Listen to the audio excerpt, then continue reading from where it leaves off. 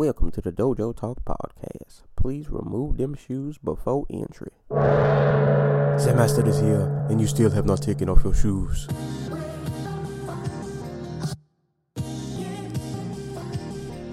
Yeah.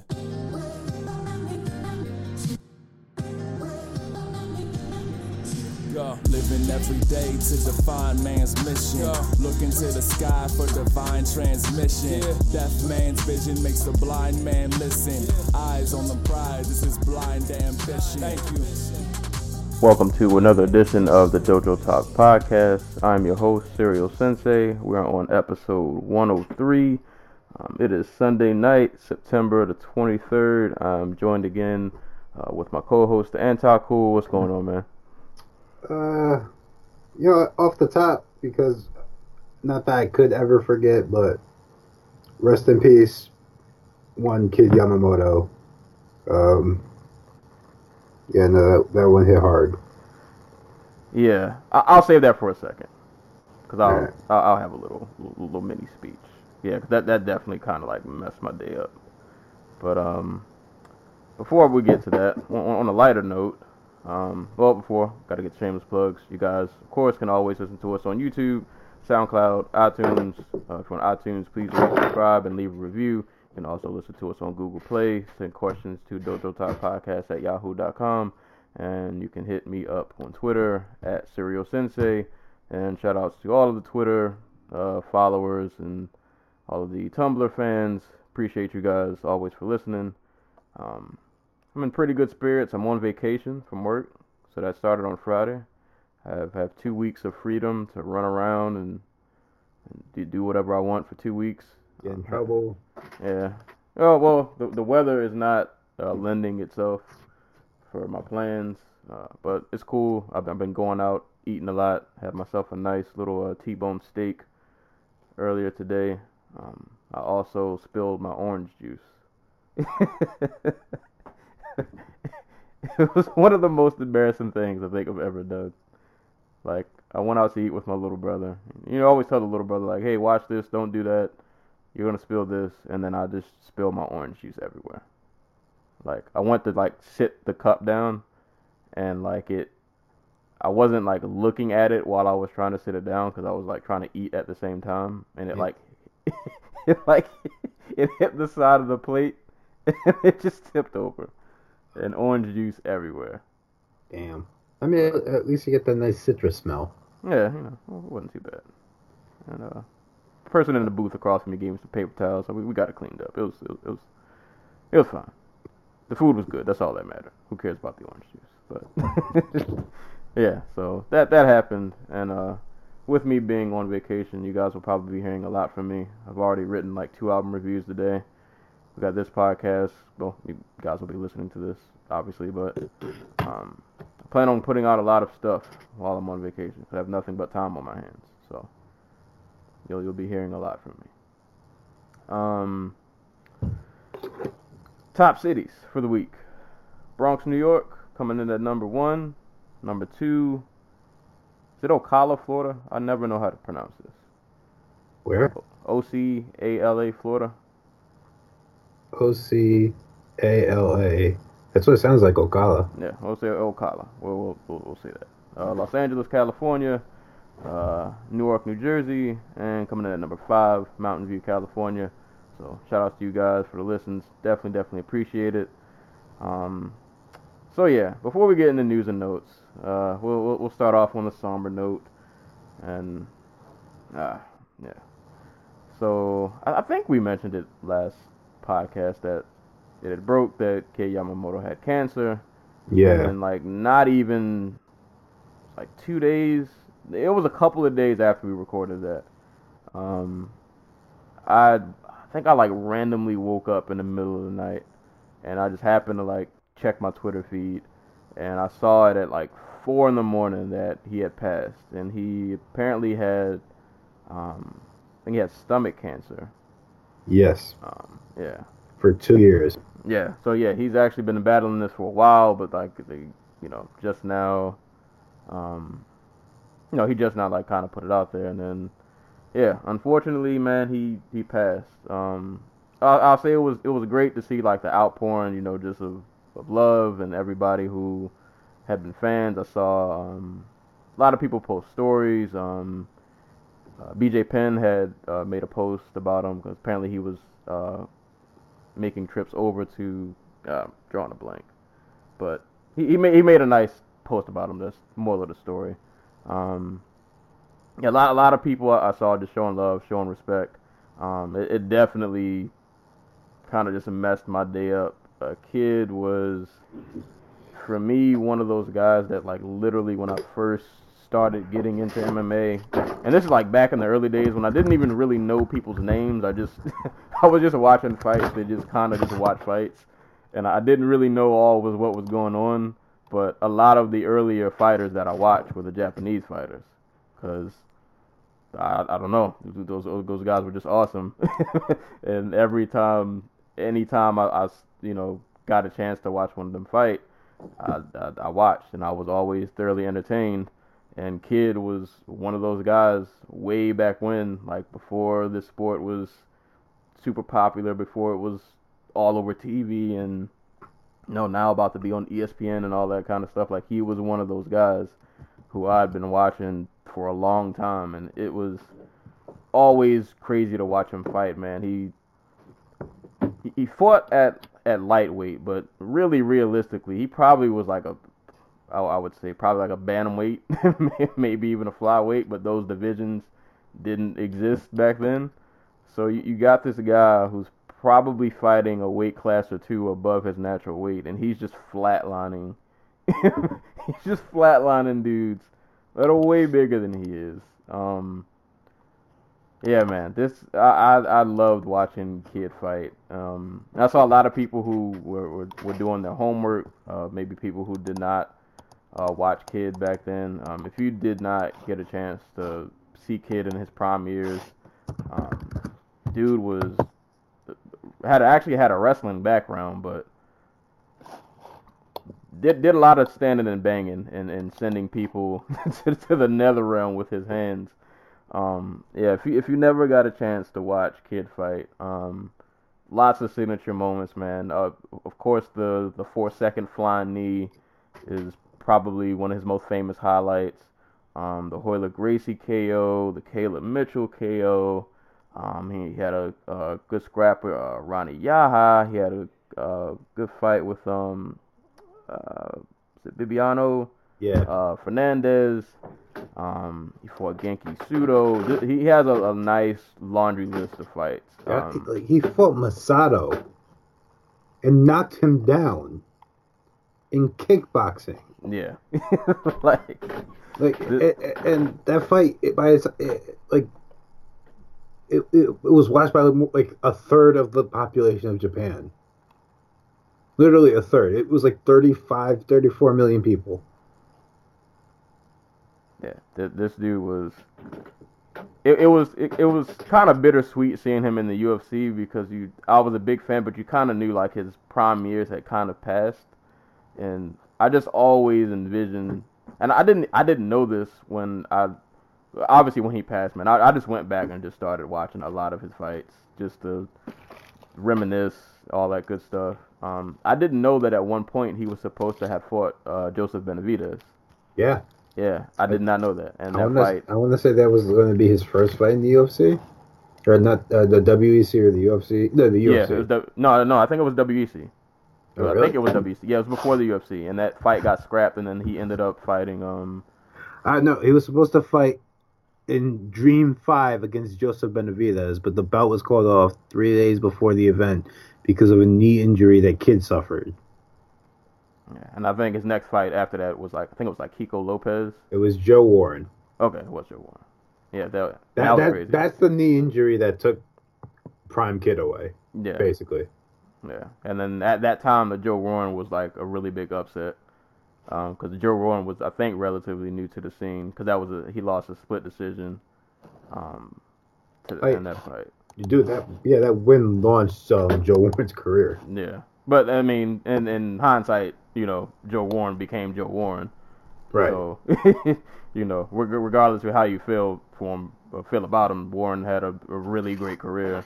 and turned out to be a really, really talented fighter. But yeah, man, Kid was just a really super athletic, crazy explosive, always entertaining, and like I said, it's crazy to think that at a point in time, the lighter weight classes did not get as much love as they do now. Well, at least here. Well, yeah, at least here they didn't. But he was an early pioneer. He was an early face to put for the lighter weight classes. Like when you thought of like 155 and the little guys, quote unquote, like he's one of those faces that you think of. And literally, if you ask a lot of the people who are bantamweights, featherweights now, who they looked up to when they were first fighting, a lot of them will name Kid as an influence because he was just one of those guys that's just. Y'all want to know like how, just like how influential and big like Kid was in the sport. When the UFC officially absorbed the WEC bantamweight and featherweight roster, who was the first fighter Dana White came out and said, I want to sign that guy? Not just that, he came to the presser with a Fight magazine cover with Kid Yamamoto's face on it. He's like, I want that guy. Like, it sucks that like that knee injury he suffered before the Benavidez fight basically ruined his career.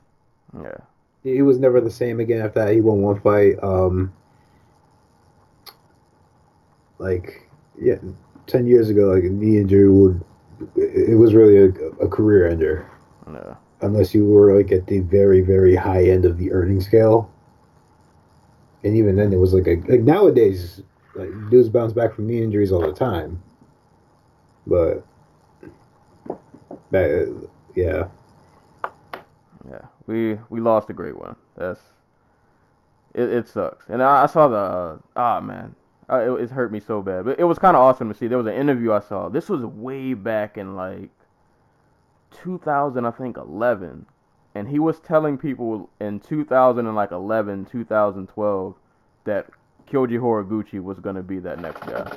Like there's an interview of him. I don't remember who did the interview, but yeah, like he was just giving Horiguchi props, and this was like a super young. Oh yeah, dude, this was back when I remember this because this was back when I was posting on Sherdog.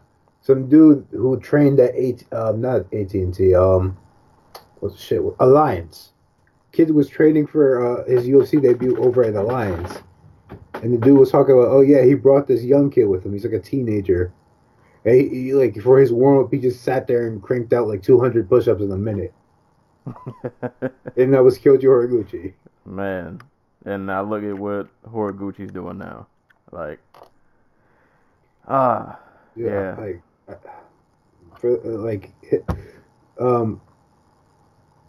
Mayu Yamaguchi and Kyoji Horiguchi have a fight coming up this Sunday. If you listen to it, immediately if this episode, the day it comes out, September 30th. I can't even imagine like the feeling, like just the feelings and what they're like, where their minds are at. Yeah, that's gonna be rough. Like Mayu is fighting a woman who already beat her, I think. Horiguchi is going into kickboxing and fighting Tenshin Nasukawa, like, and then and to have this just on your mind the entire time has to. Wow. Yeah. Man, yeah, that's words can't even describe. But yeah, man, rest in peace, Kid Yamamoto. Like that, this one really, really, really stung. But if you guys if you aren't familiar, man, a lot of his fights are on YouTube. Go watch his fights in Shudo, his fights in Dream. Like I said, Royler Gracie KO, the Flying Knee. All of his best work is pretty much on YouTube. So if you weren't familiar with him, I would definitely encourage you to go back and just watch how just crazy talented and explosive this guy was, and just how he was literal one punch knockout power for a guy his size. It's fighting dudes who were pretty bigger than him. 20, 30 pounds bigger than him. Right, and he is knocking heads off like it's nothing. I can't stress this enough. He fought like Masato. It was his second kickboxing fight ever. He's one of the best lightweight kickboxers of all time. And Kid managed to put him down in the first round. Yeah, man. Masato eventually came back and won the fight, but nobody remembers that. They just remember Kid putting him on his ass. Dude was a warrior in every sense of the word, man. And there's a part of me just like an alternate reality, like, man, if he could have been in the WEC and that knee injury would have never happened, and we could have got dude, that's one of the greatest fights that never happened. Kid Yamamoto, Uriah Faber. Faber, yep. Could have got Kid and Faber. Oh man. Kid Aldo. Kid, that whole bantamweight division that they had. Bantamweight, featherweight. Yeah, he could have been in all of those. Dude, Prime Kid versus Dominic Cruz. And it's crazy, people just forget that he could wrestle because he was so busy just flatlining people, but dude was a really good wrestler. Dude was a wrestler first, yeah. When he eventually left Shudo, for a good while, his bread and butter was literally just putting guys on the mat and then beating the ever-living shit out of them from the top. Oh, God, I cannot remember the guy he fought. There was a KO. He had, he took the dude down. I think he was, back against, the ropes, and he unleashes just some, it looks like heavyweight ground and pound. A guy his size should not have been able to generate, that much force. Yeah. No, Dude was unreal.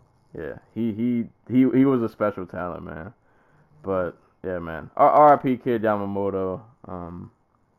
Yeah, if you guys aren't familiar, just go do some Googles, go watch some YouTube videos, and just watch him just send people to the next world with the power that he had. But yeah, awesome fighter, man. Really, really gonna miss that guy. But all right, now that we got that out the way, we'll move on to news, notes, things that happened. So I'm gonna blaze through these real quick, and then we're gonna come back to one that we just have to talk about. Actually, you know what? I'm gonna skip that one. I'm not even gonna. I'll save that for last. I'll just skip over it. All right. But other news and notes and fight announcements that have happened. One of the big ones, Joanna Jędrzejczyk and Valentina Shevchenko will be meeting at UFC 231 for the vacant flyweight title. All right, so my notes are kind of mixed, so I apologize, guys. It's going to be kind of all over the place. But that'll be going down. KSW flyweight champ Ariane Lipski will be making her Octagon debut at UFC Fight Night Buenos Aires as a replacement for Veronica Macedo. She will be fighting Marina Moroz. At UFC 229, we have Vicente Luque and Jalen Turner. In injury news, Tyron Woodley will be out for 8 to 12 weeks due to a hand surgery. Gokhan Saki verbally wants to fight Mark Hunt in what I presume would be Mark Hunt's retirement fight. It would not be his retirement fight. It would be his last fight in the UFC. Okay. He would probably just go back to Japan. That is true. Yeah, at UFC Adelaide. And if people are thinking, why would Saki fight Mark Hunt, who's a heavyweight? If you know Saki's combat career and glory, he was always a small heavyweight, and he always fought dudes who were considerably bigger than him. I just want Saki to come out and hit a takedown. Saki via triangle. Top side triangle. Right. But we'll see if that happens. That would be awesome. I wouldn't be mad at that fight. Greg Hardy's back, fighting Ray Jones at Extreme Fight Night 353 in Tulsa, Oklahoma. This will be streamed on UFC Fight Pass if you care to watch. But, yeah. In Bellator news, Chidi Njokuani and Melvin Manhoef will be headlining Bellator 210. Also in Bellator news, Alexander Shlemenko will be taking on Anatoly Tokov at Bellator 208. On the Bellator Hawaii card, we have King Mo versus Liam McGeary. Did those two fight already? It feels like a fight that's happened. I feel like it did too. Like King Mo's fought basically every light heavyweight that's not in the UFC at this point. Right. I feel like that happened. I can't remember, but either way, that'll be going down on the Hawaii card. Eric Perez will be taking on John Castaneda in Combate America, Mexico versus USA on October 13th. And in boxing news, the big one: Tyson Fury, Deontay Wilder, December 1st. Shenanigans. That one's gonna be in LA. Oh, the Deontay? Yes. Like I can't. Oh my god. Just. I can't like this presser or whatever media they do is going to be a mess. It's going to be a horrific. Like for those who don't know Tyson Fury, he is. What's the nice way to put this? Got batshit insane. Like I don't even know where to begin with like the anti-Semitic shit he says, the homophobic shit he says, the wild conspiracy theories he throws out on Twitter when he's like high on cocaine, or the fact that he dressed up as Batman when he and fought a make-believe Joker at his press conference for the Vladimir Klitschko fight. Oh man. I did not know that. That is, hold on, let me do some Googles. It is quite literally, or the fact that he was like Dr. fucking Eggman. That's the costume we need. Oh, this Batman is crazy. What? Oh, this guy is out of control. Like, I have a photo of him hopping the desk, and you can see his promoter. Yeah, to the I'm looking at this still. You can see Adam Smith just right there. He's just like, "What the fuck is happening?" And then you look down the bench, and there's like, what is that? Rory. And he's just like, "Oh my god!" "Oh my god." This is out of control. Oh man, yeah, that fight is gonna be This is like a fight that could only happen at heavyweight. Right. These are personalities that could only survive in the absurd division in combat sports. And it's like, because it's heavyweight, like it's pure shenanigans, but you just kind of accept it because like this is heavyweight. This is what. This is what happens when you hit like a freaking train. Yeah, you can just do stuff like this. But Like, man, I yeah, can't imagine Sean Porter or like Danny Garcia showing up to a fucking presser in a Batman costume. him jumping over the desk. And then jumping over the desk to beat up his training partner. Oh man. Al Heyman would have a fucking heart attack. Oh man. I should use that as like the picture for this episode. Oh man, yeah. If you guys haven't seen that picture, that's some work. That is. But yeah, December 1st, man. Mark your calendars. Bit of an update. That McGeary fight never happened. It was supposed to happen last October, but King Mo got hurt. Ah, okay. Actually, shout out to Lima Lake McFarland, who has a day named after her, which I think is going to be the day of that card. But she's been killing it. Like, you follow her on Instagram or Twitter or whatever. Like, she is all over the place in Hawaii trying to sell this fight. She was on the big news station there. She went to the University of Hawaii's like opening football game and was just like throwing out T-shirts at the crowd. Like, she is like on all the radio stations, and she's really actually trying to sell the fight. So props to her. Yeah, man. Props to her. And that should be a fun fight too. Her and the Eternal. That should be an interesting scrap. All right, before we get to the big one, you want to throw any thoughts on Joanna and Valentina? Any predictions? Valentina by dull-ish wrestling, clinch fighting. Dullish clinch fighting. Yeah, I have a nagging suspicion that this fight is not going to go the way we hope it will. I mean, I'm fine with it because it's a fight between like two high-level fighters. I know what I'm getting into. And if they overperform, you know, It makes it that much better. it makes it that much better. Yeah. But like, I'm not going into this with like this is exactly how I went into the Floyd Pacquiao fight, the first one. Now that we're getting a second one, I was just like, okay, I know what this fight's gonna be. I'm gonna try and enjoy it for what it is,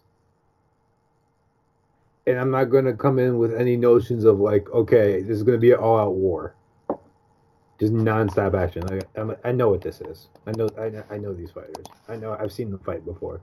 But in all fairness, something that a lot of people don't talk about when they talk about the first three fights they had in Muay Thai. Valentina Shevchenko was well into her career, and like Joanna Jędrzejczyk was basically just starting out. But she had been in the game for a little bit, but she was not like she was nowhere near as what you call it, as experienced. So just something to keep in mind. I'm gonna go Joanna. And really close. I think it'll be one of those fights that like there'll be small spurts of violence here and there, but it won't be violent all the way throughout. And Joanna ekes out a split decision, and we probably end up with like a trilogy out of this fight somehow. And that's just what this division needs to kick it off until somebody comes along and, you know, who actually can hang with like Joanna and Valentina. Poor Nico, she's probably never gonna get a title shot ever again. Probably not. She might never fight in the UFC ever again. Yeah. that fight that'll be fun. Definitely one to mark on the calendar. All right, time to address the elephant in the room. Oh, when I saw this flash across my screen, this Johnny's back. Mr. Bones, Mr. John Jones is Johnny Bones is home.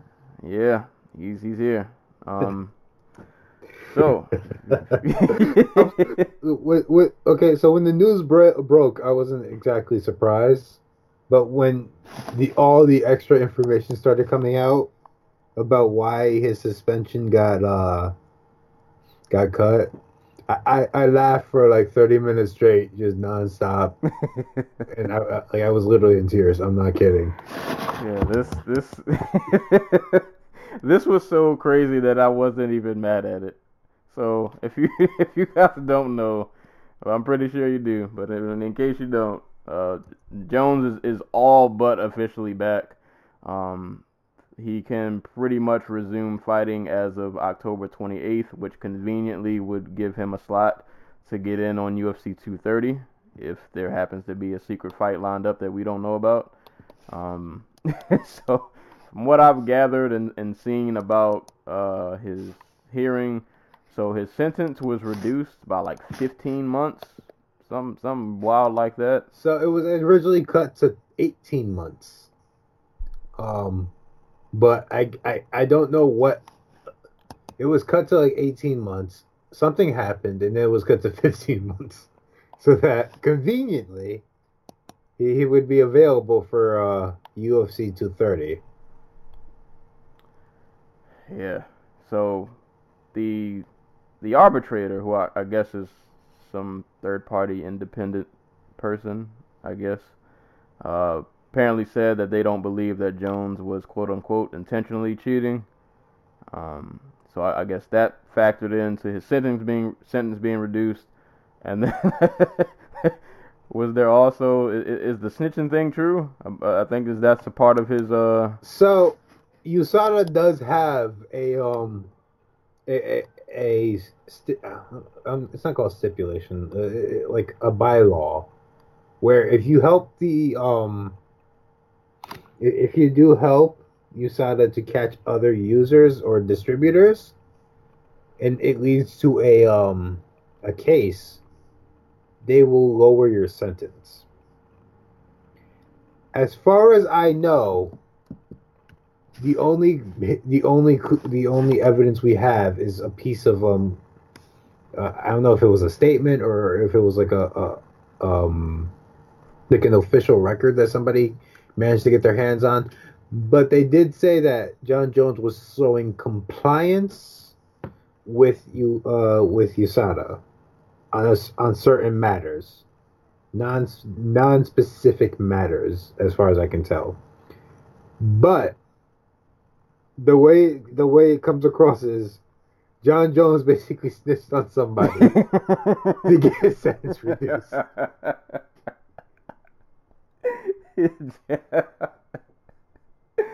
Oh man, if he is indeed snitching on people, I'm waiting to see the aftermath. Okay. I want to see who's going down. I have the USADA article right here. So it's Article 10611. Mr. Jones is under continuing duty of cooperation in relation to his substantial assistance, and USADA reserves the right, in USADA's sole discretion, to reinstate any part of his 30-month reduction in the event that Mr. Jones fails to cooperate and/or to provide the complete and credible substantial assistance upon which the suspension of a part of his period of ineligibility is based.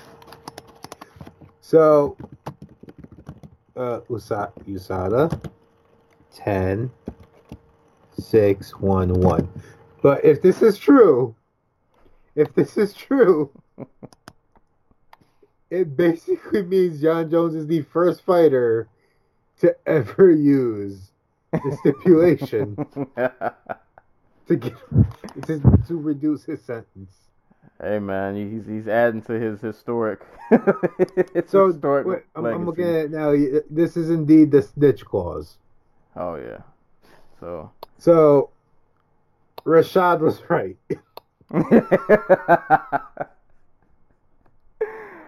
Hey man, Jones said it himself in one of those interviews. He said, "I was the guy in school who told on the people who smoked weed or whatever."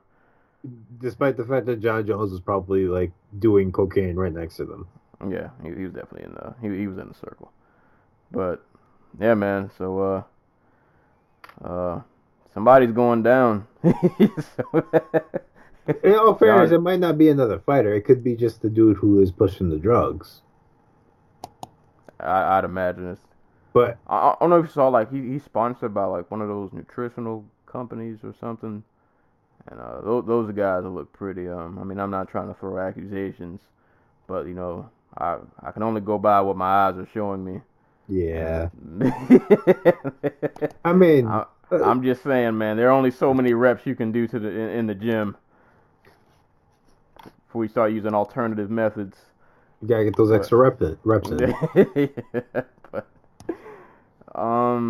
so that's the thing. Yeah, a lot of people were I saw on Twitter were outraged, quote unquote. But listen, man, like when you are a star, yeah, this happens.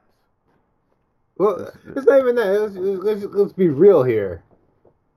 Like John Jones is never going to be suspended for 30 months. Are you out your fucking mind? All right. Like John Jones could murder a man, and the UFC would let him back in the day after he got out of jail. I was gonna say, like, this isn't shocking to me at all, because as somebody who's just a sports fan in general, like, you see this, like, I'm a Dallas Cowboys fan. You know how many criminals we've had in our organization, dude, who were more than welcome to come back like multiple times. Shouts to Greg Hardy. Like Greg Hardy, dude, Greg Hardy got all but sentenced. Like, the only reason he is not in jail is because his ex-girlfriend didn't show up in court. And the Dallas Cowboys took him back for another full season.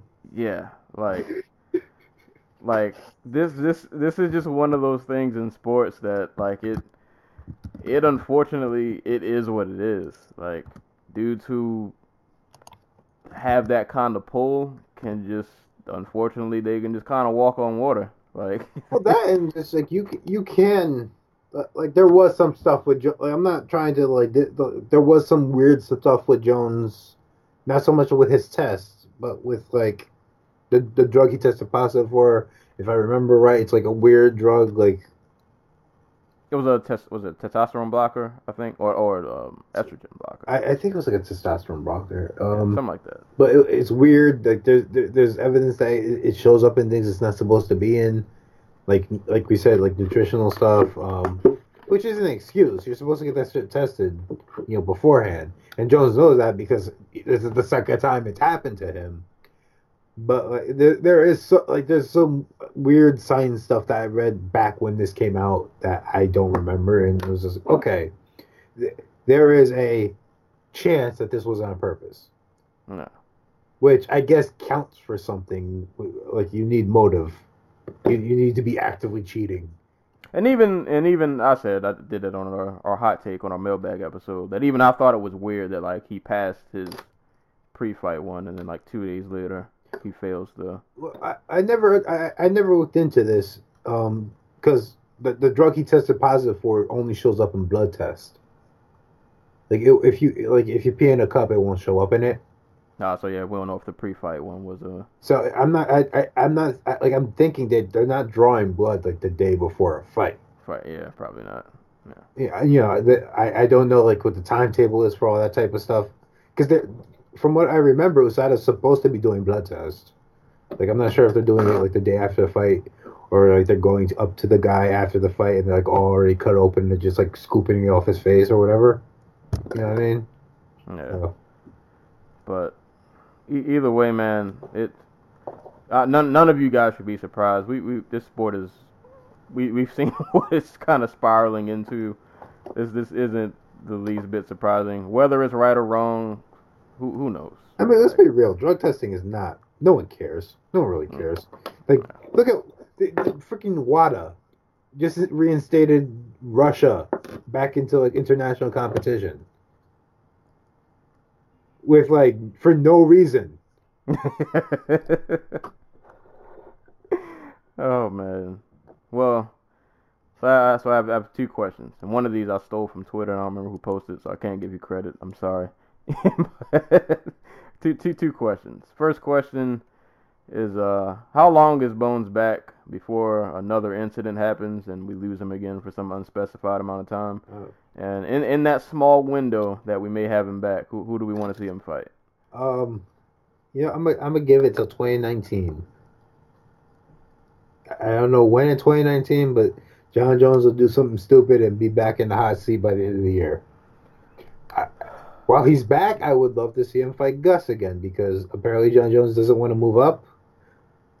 Or should I say Daniel Cormier doesn't want to fight him anymore. So yeah, if he's going to be back, he's only going to be back for a short time. I'd like to see him fight Gus. I'd like to see him fight Stipe. If he wants to go up to heavyweight. I'd love to see him fight Volkov just for the hell of it. Because that'd be funny. So like John Jones, for the first time in his career, fights somebody who's just taller than him. Oh man. I mean, I'd love to see him fight Yoel Romero. Give me that. Should they just give him freak fights? Like squeeze all of the freak fights out of him that you can before he crashes another car? Or... like the only freak fight at those weights is like Lesnar, and he already has he's fighting for the title. So, like, who do you give him? Like, they got rid of Chuck, so they can't do that, and they had heat. Lord. Thank God Chuck got away. Yes, well, if Chuck wins, they can run it back. Their argument could be that Tito fought for the Bellator light heavyweight title like 2 years ago, and Chuck beat him. So he's fine. Oh boy. Every time I want I the think of Gus Chuck, fight. I think of like that video you sent me. Or was it? That's sure you don't. Was it pads? The one of him hitting the pads? Oh my God! I want to believe that was just like they just threw that out there to make us think he can't like go anymore. I don't think Chuck has like the mental capacity to do that anymore. But all the brain damage, like I don't think he's that clever anymore. Guys, if you didn't see that clip, like he threw the oldest kick. Dude, there are geriatrics who I used to train with who threw more fluid kicks and punches than Chuck Liddell did in that Jake Glazer clip. He had to use all of his old man strength, every fiber of his body, to get his leg to lift like 3 inches off the ground.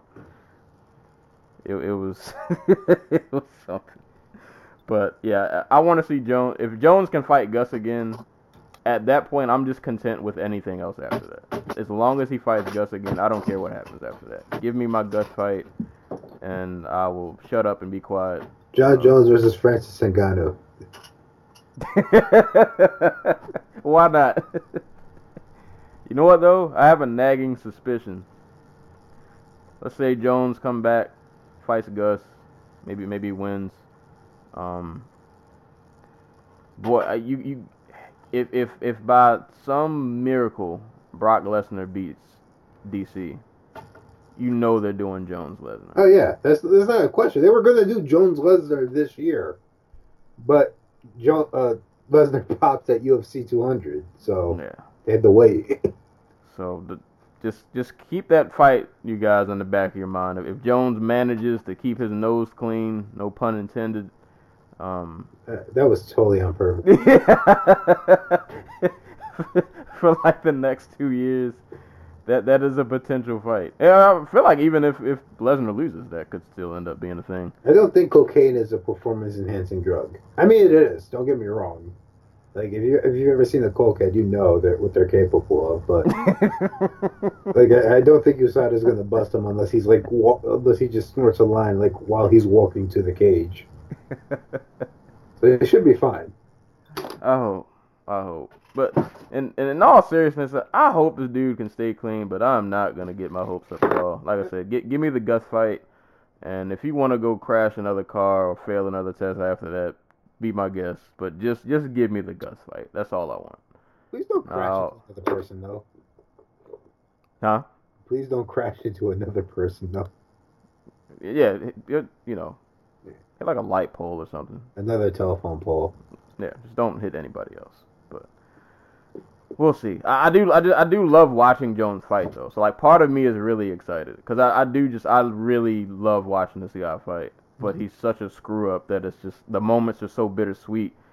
It's like I remember the Cormier fight. Like I went to a fight party and we were screaming when Jones landed the head kick, and it was a really good time.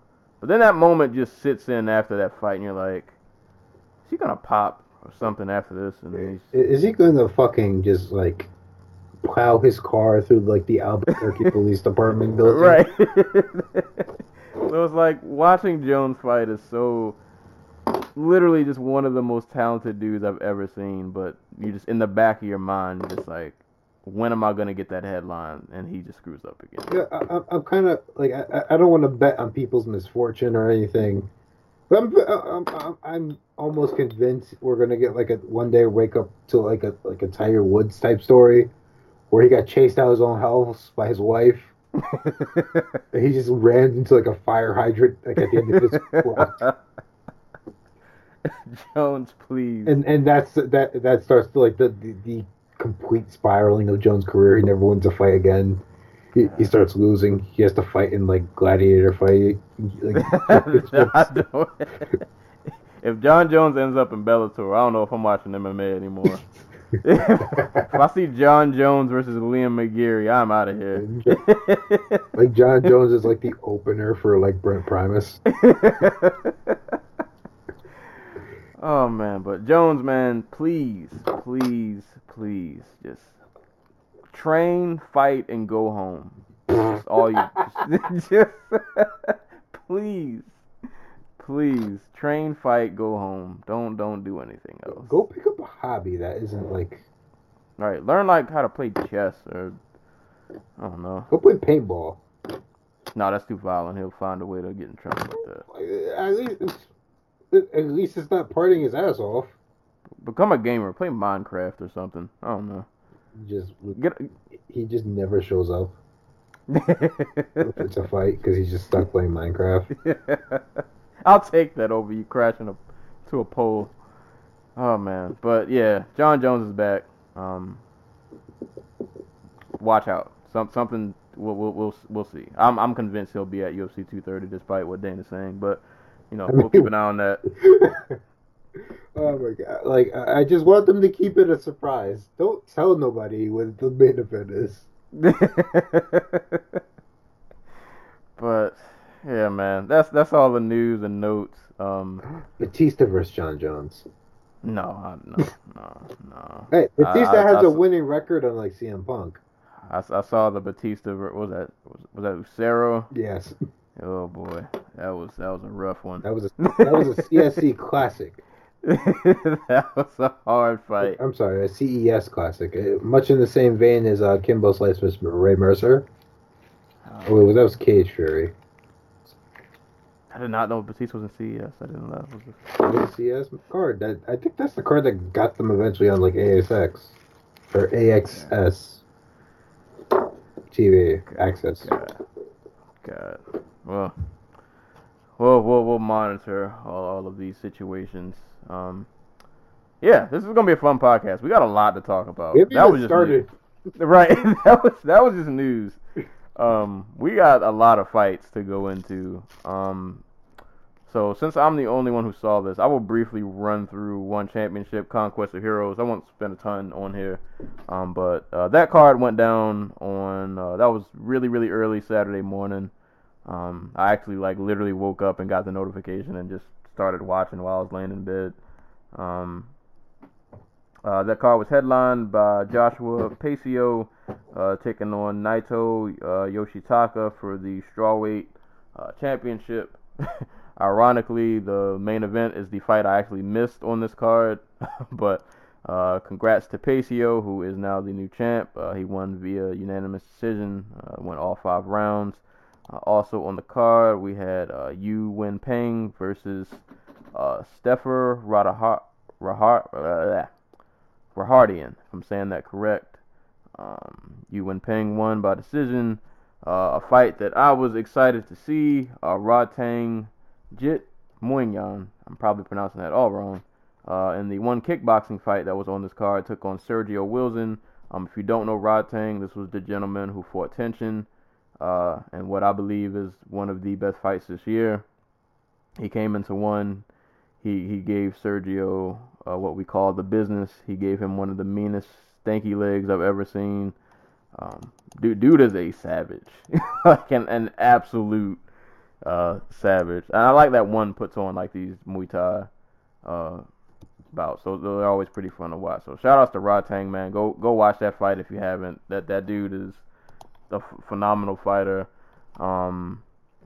Danny Kingad and Yuya Wakamatsu had a pretty awesome fight. Kingad won by decision, and Timothy. I'm really mad I did not get a chance to watch this fight, but man, apologize. I'm gonna butcher both these names. Saigid Gusian Arslaniev and Timothy Nachukin. Timothy caught some hands in round 1 and got KO'd for his troubles, unfortunately. But another cold knockout on this card, man. Kiyomi Matsushima and Marat Gafarov. If you watch one, you know Gafarov is pretty much like a staple in one. He's been one of their best fighters, I would say, for the past few years, at least that I've seen. I want to say this was Matsushima's debut, and Gafarov rushed in for a takedown, and he ate. I can't remember if it was an uppercut. Either way, he got put to sleep. It was very reminiscent of his loss to Win. Shout outs to Matsushima. That's a great win for a debut against pretty much one of one's elite fighters, and he knocked him out cold. Other fights on this card I did not get a chance to watch, but just wanted to give it notice. It was definitely worth watching. And if you guys don't have the One Championship app, download it. It's awesome. You can watch the cards for free, and they post fights periodically here and there. So download that app if you haven't. Go watch that card. Go watch that fight. Pretty awesome. All right. Do we want to go with the Joshua fight first, and then we'll go to Bellator? Yeah. All right. I'll let you handle the Joshua, since you're the boxing aficionado out of us. That is a That is wrongly applied title. God, because like this and the Golovkin fight were like the first fights I've watched, the boxing matches I've watched all summer. Just haven't had the time. But yeah, no, the Joshua fight. Fun competitive fight. Actually, a lot of people had Povetkin up rounds. When that was on Twitter last night, I think Joey had him up too. When before he eventually got caught with a really short right hand, like from the chamber, literally just a flick of the wrist right hand that rocked him, put him on like skates. Joshua pounces, hit him with a left hook that just completely separates him from like reality. Puts him on the ground. He gets up because he's tough as. Which, by the way, he gets up. He gets knocked down in the corner in the 7th round. His cornerman reached through the ropes and tried to push him up, so he'll stand up. I didn't notice that. Which is completely illegal. But it reminded me of. Do you remember the 4th Manuel Marquez and Manny Pacquiao fight? Is that the one where Manny died? Yes. Oh Lord. If you look at any stills of that photo where that fight where Pacquiao's like laying face down after he's been knocked out, you'll see an elderly white man at ringside trying to give him his energy through his hands so that he can rise up and continue fighting. You ain't saving him from that one, bro. But that's what Povetkin's cornerman reminded me of. To their credit, though, once he got up and Joshua just battered him immediately after the 9 count, the 8 count, my bad. They were right up on the apron telling the referee to stop the fight. Good win for Joshua. This is the first time he's probably fought anybody with like Povetkin's build. Anybody who doesn't follow boxing, Povetkin's a really small heavyweight. I think he came into this fight at like 220, 222, something like that. He's really short. His game is basically I'm going to leap, I'm going to make myself as small as possible and then explode into you with like these big winding hooks and overhand rights and uppercuts. And that it really messed up Joshua. He actually got rocked pretty hard. Well, not hard. Yeah, that was a nice like little 3-piece. Yeah. He caught him with in the end of the first. The jab uppercut hook combo that had. I think he was more stumbled than like shook. Yeah, he wasn't like rock, but he gave him. It was one of those like, oh. It was like it's a thing that doesn't really often happen to Joshua because he's so big and so long. He doesn't normally get touched with those types of punches. So I imagine it shook him up a little bit on the inside. He was much more patient as the fight went on. You know what I loved? And freaking Sergio Mora didn't give him credit for it until like right before the knockout on commentary. Like Joshua was just investing in the body the entire fight. Just jab to the body, jab to the body, jab to the body. And it's the thing that opened up the short right hand that went over Povetkin's guard because he dropped his hands to guard the body because I guess he thought another punch was going there. Just really good good work by Joshua, not getting too rattled. Like I can't imagine just continually fighting in front of like 80,000 people gets any easier, right? All right. Like that has to wear on your mind every time you're out there. So he's dealing with the pressure as well as he possibly can be expected to. Yeah, I only got a chance to watch the fight once, but I watched it and I don't remember, like I don't have like round by round scoring, but I do remember thinking about halfway through the fight that I had Povetkin up. Like I say, at the end of the first, he had that really nice combination that he landed that kind of shook Joshua up a little bit. Yeah, Joshua was really persistent with the jab. I think Povetkin was landing a bit more of the power shots. He was more the aggressor. I remember just thinking the whole fight, like, all right, when is Joshua gonna... He looked kind of lethargic. Yeah, like he was it was like he was just like he was just kind of coasting out there. Like I don't know. Like there was no. He never really looked urgent, and I was like I know like we're in like round 6, dude. Like you got to know. Like, You know, might be time to put a little gas on the pedal. see, I'm of two minds about it. Like, one of the things Deontay Wilder does is he will be down. Like, and you saw this when he came back off of like I think it was elbow surgery. He was down like 4 rounds to 0 to like Gerald Washington of all people, who is a fine journeyman, but yeah, he's not a dude who should be pushing or taking rounds off the world heavyweight champion. And then all of a sudden the fight was over because Wilder was like, "Oh, I found the home for my right hand," and he landed one right hand, and then the rest is history. Like I'm curious. Okay, if Joshua was like, okay, he's going to come leaping in with those hooks and uppercuts. So what I'm going to do is I'm just going to keep touching him to the body, touching him to the chest, and eventually I'm going to find a home for that right hand because he will think that's the only thing I'm looking for. The other option is he thought he was winning all those rounds, and that it didn't really matter, which is a much more dangerous, thought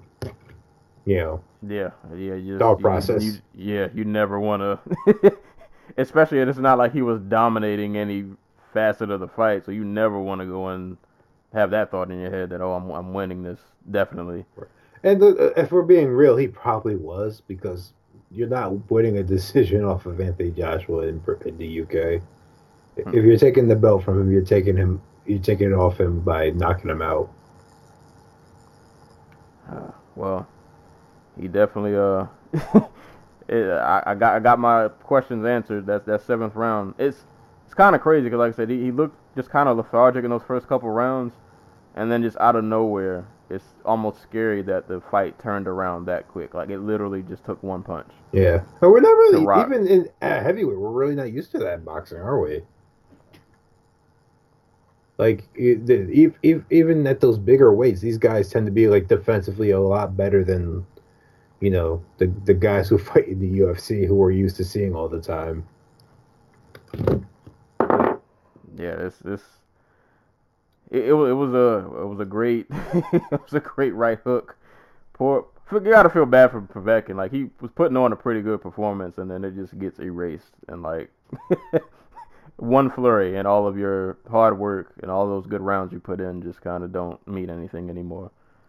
It's all over. That's the big boy weight class, bro. Yep, that is life. At heavyweight in any combat sport, it just takes one. Yep, and I don't know if I mentioned this. That was the first time Povetkin's ever been knocked out, or stopped, I should say, in his pro career. I don't know about his amateur one, but he's been there with some pretty good dudes. Like he fought Vladimir Klitschko, or did he fight Vitaly? No, he fought Vlad. So, well, we'll see. Joshua did what he needed to do. Very impressive KO. It's also worth just because I'm not sure how familiar people are with boxing, but Povetkin is at worst like the 4th best heavyweight on the planet. Like it's Joshua, Wilder, and maybe Fury, depending on what type of shape he's in. But like Povetkin's right there. Well, we'll see. This will eventually lead, I would think, to either Joshua and well, I think I saw a headline earlier that said Joshua wants to fight Wilder regardless if he wins or loses. But we'll see. We'll see how that goes. Dude, he has a date for Wembley already locked up, April 13th. Hey, let's get it. I mean, what's more likely to happen is he's going to end up fighting like Dylan White again. Sad. I hope we don't play this game where like him and Wilder just somehow fight other people until like 2022. Like this is all on Eddie Hearn, man. Like this is on Eddie Hearn. He He is the obstacle to making this fight. Well, Like, hopefully it I happens. really hope this happens before. Like, I hope Wilder beats Fury. And we get this battle between like these two. I don't think we've ever seen this in boxing before. Like these guys have near 100% knockout ratios. They're undefeated. They're both like Olympic medalists. And you can say what you want about the era, but like in terms of like just all that background, we've never seen that before. All right. And they have such contrasting styles. Like one guy's like a human shotgun. Like he, he just kills people. And then Joshua's more you know, I'll wait and be patient and then I'll kill you at some point. I'll catch you with one. But we'll see. I hope we get that fight sooner, much rather than later. You know what's really funny to me because just talked about both of them. Joshua made John Jones's gimmick work because that was like Jones's gimmick was like he was like the good guy in MMA. Boy, did that turn around right? Quick. Like people started liking him once he just realized that he just embraced the fact that he was a douchebag. But like I think Joshua has legitimately just made that gimmick work, where he is literally clean cut and boring as shit. If you listen to him talk, but people love him, probably because he's built like a fucking action figure. Hey man, whatever works. Whatever works. I mean, whatever gets you those $50 million paychecks and puts 100,000 people in the stadium. Yeah, man, you gotta do what you gotta do. But yeah, man, that was an awesome fight, and we'll keep an eye on Eggman and Wilder, and we'll see how that turns out. And that fight's on pay-per-view, by the way. So I expect it to bomb horrifically. But hey, I'll be there. We'll see. But that was boxing. So before we get to UFC, we got a Bellator card to cover because that also went down this week. Bellator went down, One Championship went down, LFA went down. I didn't watch LFA though, missed it again. But that's on the DVR somewhere. But anywho, Bellator 205 went down on Saturday night. Was that Saturday? No, Friday night. AJ McKee and John, is it Macappa? Yeah. I'm saying that incorrect. I don't think that was his name when he got signed. I thought it was like Teixeira or something. Yeah, right? Because I remember it was like John Teixeira versus freaking what's his name? Garstone Santos. Because that was really maybe he has like a hyphenated last name or something. I don't know. Maybe it's just his nickname, like Kenan Barao. I forgot about that. Oh god, I don't want to talk about that. We'll get to that. But Bellator 205 went down Friday night. I can't really speak on the prelims because I was half watching them and I was half asleep. But main card definitely had some fights worth of note, and it was a pretty solid card. Main event, as we stated, AJ McKee and John Macappa. Lasted all of 1 minute and 9 seconds. For about like the first 30 seconds, I was like, oh, McKee's actually going to be in he's going to be in a fight this fight. Like, Macappa was pushing forward. Like, it seemed like it was going to be like a really, like a test for AJ. Like, he was fighting a guy who was not going to shy away, somebody who wasn't gun shy, somebody who was willing to throw. They had a few exchanges. And then in the middle of one of these exchanges, McKee slipped a left hand in there, caught Macappa right on the chin, and he died on spot. One hit a quitter, and that was it. It was a quick sniping of Macappa by AJ McKee. It was like the weirdest uppercut. Because it has like an upward trajectory, but like it's coming forward. Right. It didn't even look like it didn't look like it was like a ton of force. I think it was because it was from such like close range. I don't know, but it looks like he got some pop on it. But it looks like instead of like a punch, like it looks like he just battered him, right, like a battering ram, you know? Because it goes like straight up through his chin, and just causes his whole neck to snap. Yeah, and he collapsed like on impact. Oh yeah, no, like you can tell like as soon as that punch landed, he was gone. Yeah, he was out of there. My first thought was I can't believe you guys thought like Gallagher was gonna.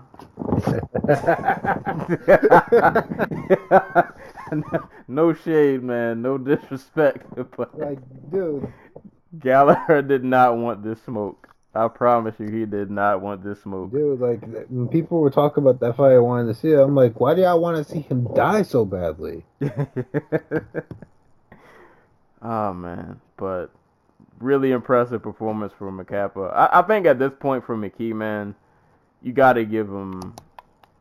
If he's not getting the title, I forgot who's Pitbull's still champ, right? Yep, he's fighting Emmanuel Sanchez in Tel Aviv. McKee's got to fight a guy like He was supposed to fight Pat Curran. Well, yeah. See, I don't remember how long Curran's out.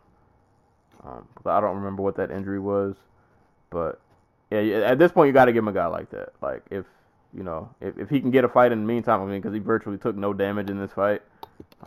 So I'm pretty sure he could go another one. Get him on that Tel Aviv card. I mean, yeah. Like we got to get him a top guy because he's been nothing but impressive. Like his entire Bellator run, and I think he's shown enough. I think he's been I like what they did with him. They didn't rush him, but I think now I feel comfortable saying like you can give him a top guy now, and I don't see it as him being rushed. Like I think he's proved that he's ready to make that leap, and we should give him that shot. He is 12-0, and all 12 of those fights came in the Bellator cage. Yeah, and a lot of those guys did not make it out that octagon. Right. So, yeah, a lot of them got sniped, but yeah, man. Like I'm trying to I don't want to see him fight Daniel Strauss because I think that's the only guy who is being not hurt. Daniel Weichel, I'd be down with seeing him fight. Yeah, that's a good one. I like Weichel. Weichel's definitely a top guy. That'll be somebody who would give him a good fight. Wait, who? Not Emmanuel Sanchez, but the other guy. Henry Corrales. Yeah, wouldn't mind that either. Yeah, you gotta give him one of those names. Like he's starching everybody else. Like at this point, yeah, just give him one of those recognizable names, one of those staples, one of those guys who's been around here and who's made it to the top, or has at least always been relatively close to the top, that he can prove himself against. And good on Bellator for having a great homegrown talent in this guy. Like, dude, one of the things I'm always critical about Bellator is they'll push, your King Mo's, but not AJ McKee. But they're getting him on in main events and then putting him in co-headliners and just give him an audience. I think he could be a guy for them, a legit draw. Yeah, I mean, and he shows out pretty much every fight. So yeah, I don't see a reason he can't become one of the faces of Bellator. But yeah, awesome KO from him. Co-main event was Rafael Lovato Jr. and John Salter. So Lovato Jr. reminds me a lot of Charles Oliveira. Yeah, they're both jiu-jitsu dudes, but they both throw strikes like jiu-jitsu dudes. A lot of loops, a lot of loops, a lot of kicks, a lot of strikes that if you weren't comfortable fighting off your back, you wouldn't throw. Period. Right. Let's just say when you watch them strike, it's oh yeah, that's not his primary thing. Well, it's not even they're bad at it. It's just okay, I can definitely tell you're okay with being taken down. The way you throw everything you have behind your body kick signifies to me that okay, you want them to grab your leg and take you down. Yeah, like the first round was basically like a kickboxing, a quote unquote kickboxing match, and then they started grappling more in the second and third. But yeah, man, once Lovato got him down in the third, like he just kind of made it look pretty effortless. Yeah. Like the way he transitioned and just got his back, like it was like child's play. Like all respect in the world to John Salter. Like I don't know, like does he have like a BJJ background, or is he? I think he does. I'm pretty sure he's a I think they have like a similar background. Well, maybe not like in terms of like accomplishments, but He is an Abu Dhabi West Coast Trials winner. He's competed at Abu Dhabi, the American Abu Dhabi submission wrestling thing. Okay, because the way that like McCarthy and who was the other dude whose name escapes me? Goldie. Was it Goldie? I feel like it was Goldie. Oh yeah, it was Goldie. Shit. Brian Fitzgerald being the new Goldie. But no, the way they were talking about the fight, he's like, oh, this is a great fight between like two world-class submission artists. I'm like, is John Salter a world-class submission artist because he submitted Brandon Halsey or Dustin Jacoby or Kendall Grove? Like, is that why we're calling him this now? Because that seems kind of lopsided. Because I think Lovato Jr. is legitimately like amazing. Yeah, he's one of those guys that like he's on that other level. Like if he takes you down, it's I ain't gonna say it's a guarantee that you're gonna lose, but the chances go up to like 95%. Like you're probably gonna be out of here. It's not gonna end well for you. Basically. I think he's still undefeated in Bellator, right? He's undefeated. He is 9-0 now, and you know what that means. Title shot. I'm trying to imagine, like, I can't imagine a title shot between him and Gegard Mousasi. Because it kind of feels like how do I explain it? Like, yeah, he's 9-0, and yeah, he's beat everybody in Bellator's, like, middleweight division so far. But that's Gegard Mousasi, and he does this shit for real. Yeah. Yeah. Not even that there are levels to this shit, but like, did anything Lovato Jr. showed in this fight make you think, oh, he can beat Mousasi? Like, that Mousasi has to do anything but jab at him for 25 minutes to beat him? Yeah. But I don't know, the way Bellator is constructed, he might find himself there not too far from now. I mean, the way Bellator is constructed, Rory McDonald might have the middleweight title until 2020 because he has to fight in this damn tournament after he fights Mousasi. Oh man. Good win for Lovato Jr., man. Awesome submission. Next fight was Vita Ortega and Denise Kielholtz. What do I say about this fight? Kielholtz did not look bad. Like, this was for those who don't know, Denise Kielholtz was one of the best kickboxers on the planet. They might have actually been the best. She also has like a background in judo. So like when you hear like world's best kickboxer, your first thought is like Tiffany Van Zost getting taken down and submitted in Invicta, or was she not? Or she like stopped on punches? I don't remember. Point being, like that's like your thought process, and that's not what happened here. She looked pretty good up until the point where she did get submitted. Yeah, like she got out of a few ground scrambles. She stopped a couple takedowns. Yeah, she stopped some takedowns. And on the feet, she was definitely landing. But Ortega's just really scrappy, like super scrappy. Yeah, that's basically what it came down to. Because when she grabbed that neck, standing up, like you can tell right away, Kielholtz had no idea what was happening. Yeah, because I rewatched that fight actually like a couple hours ago. And I noticed that when she got put in the guillotine, I was just watching her arms, and I was like, all right, is she going to go for a takedown, or is she gonna fight the hands? And it looked like she was lost. She was like, It looked like "Is this a submission?"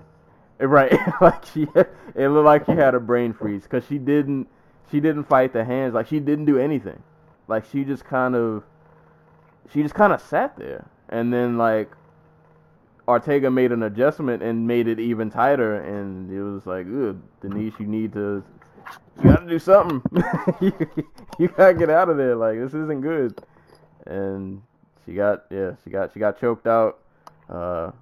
But props to Ortega, man, for just being like really, really scrappy. I mean, and she wasn't scared to exchange on the feet either. Like, if you know Denise, you know her kickboxing credentials, you know what she can do. Ortega didn't care. She was in there scrapping punch for punch, whether she was getting the better the exchanges or not. But yeah, when she locked in that guillotine, it was over. The one It was benefit for being a 125-pound woman fighting the best kickboxer in the world in Denise Kielholtz is that it's not like fighting Saki, because Saki can and will like turn your lights out. right. Kielholtz was never that type of like kickboxer. Yeah, no like one hit knockout power. So you can risk a little bit of staying on the feet. But yeah, props to Vita. She went out there and did what she needed to do. This next fight, which kicked off the card, this was a fun one. Patricky Pitbull and Roger Huerta. I gotta give Huerta props, man, because I thought he was gonna die in this fight. Oh, well, I mean, he did get KO'd, but I envisioned this fight being like they come out, they touch gloves, there's a quick exchange, Patricky throws like an uppercut, and like Roger Huerta's head flies off into like the second row. But nah, these two they threw down, man. This was a fun back and forth, just wild fight for the round and like a half, not even a half that it lasted. Huerta even rocked Patricky one time, or he stunned. I think he caught him like a right, and he buckled him for a quick second, and I was like, oh, is Huerta really about to pull this off? But Patricky gonna Patricky. He put the hands on Roger, as he pretty much puts the hands on almost everybody he fights, and but not for lack of effort, man. Huerta was out there punch for punch, strike for strike. They were throwing down. They both hurt each other, but Patricky just kind of has that kind of power. You can't eat too many of those shots, and he had caught Huerta, I think, with like an uppercut, and he just kind of flopped. I think he got rocked before that, and then he got caught with the uppercut. And after the uppercut, it was just over. Like you knew he wasn't about to get back up. I was so sad that, like they were on commentary, they were saying like Huerta believes he can be a world champion. He doesn't want to retire until it happens. I'm like, damn, he's never gonna retire. But like, he fought like a guy who really believed he could, though. Like he was out there, and like he was. I'll give Huerta this. Like he has lost a shit ton in recent years. Like in fact, I think he's like 2-6 in his last 8 or something like that. It's not crazy. But like, it's never been. As of late, he's fought better. You know what I mean? Yeah, he doesn't look, for lack of a better term, washed. Like he looks like an old journeyman regional fighter, which is probably what he is. But he's not out here like Joe Lozon, just like staring at punches and just physically like incapable of like stopping them from coming back. You know what I mean? Yeah. Or moving out the way. He looks like he just looks like an old dude who can still like scrap a little.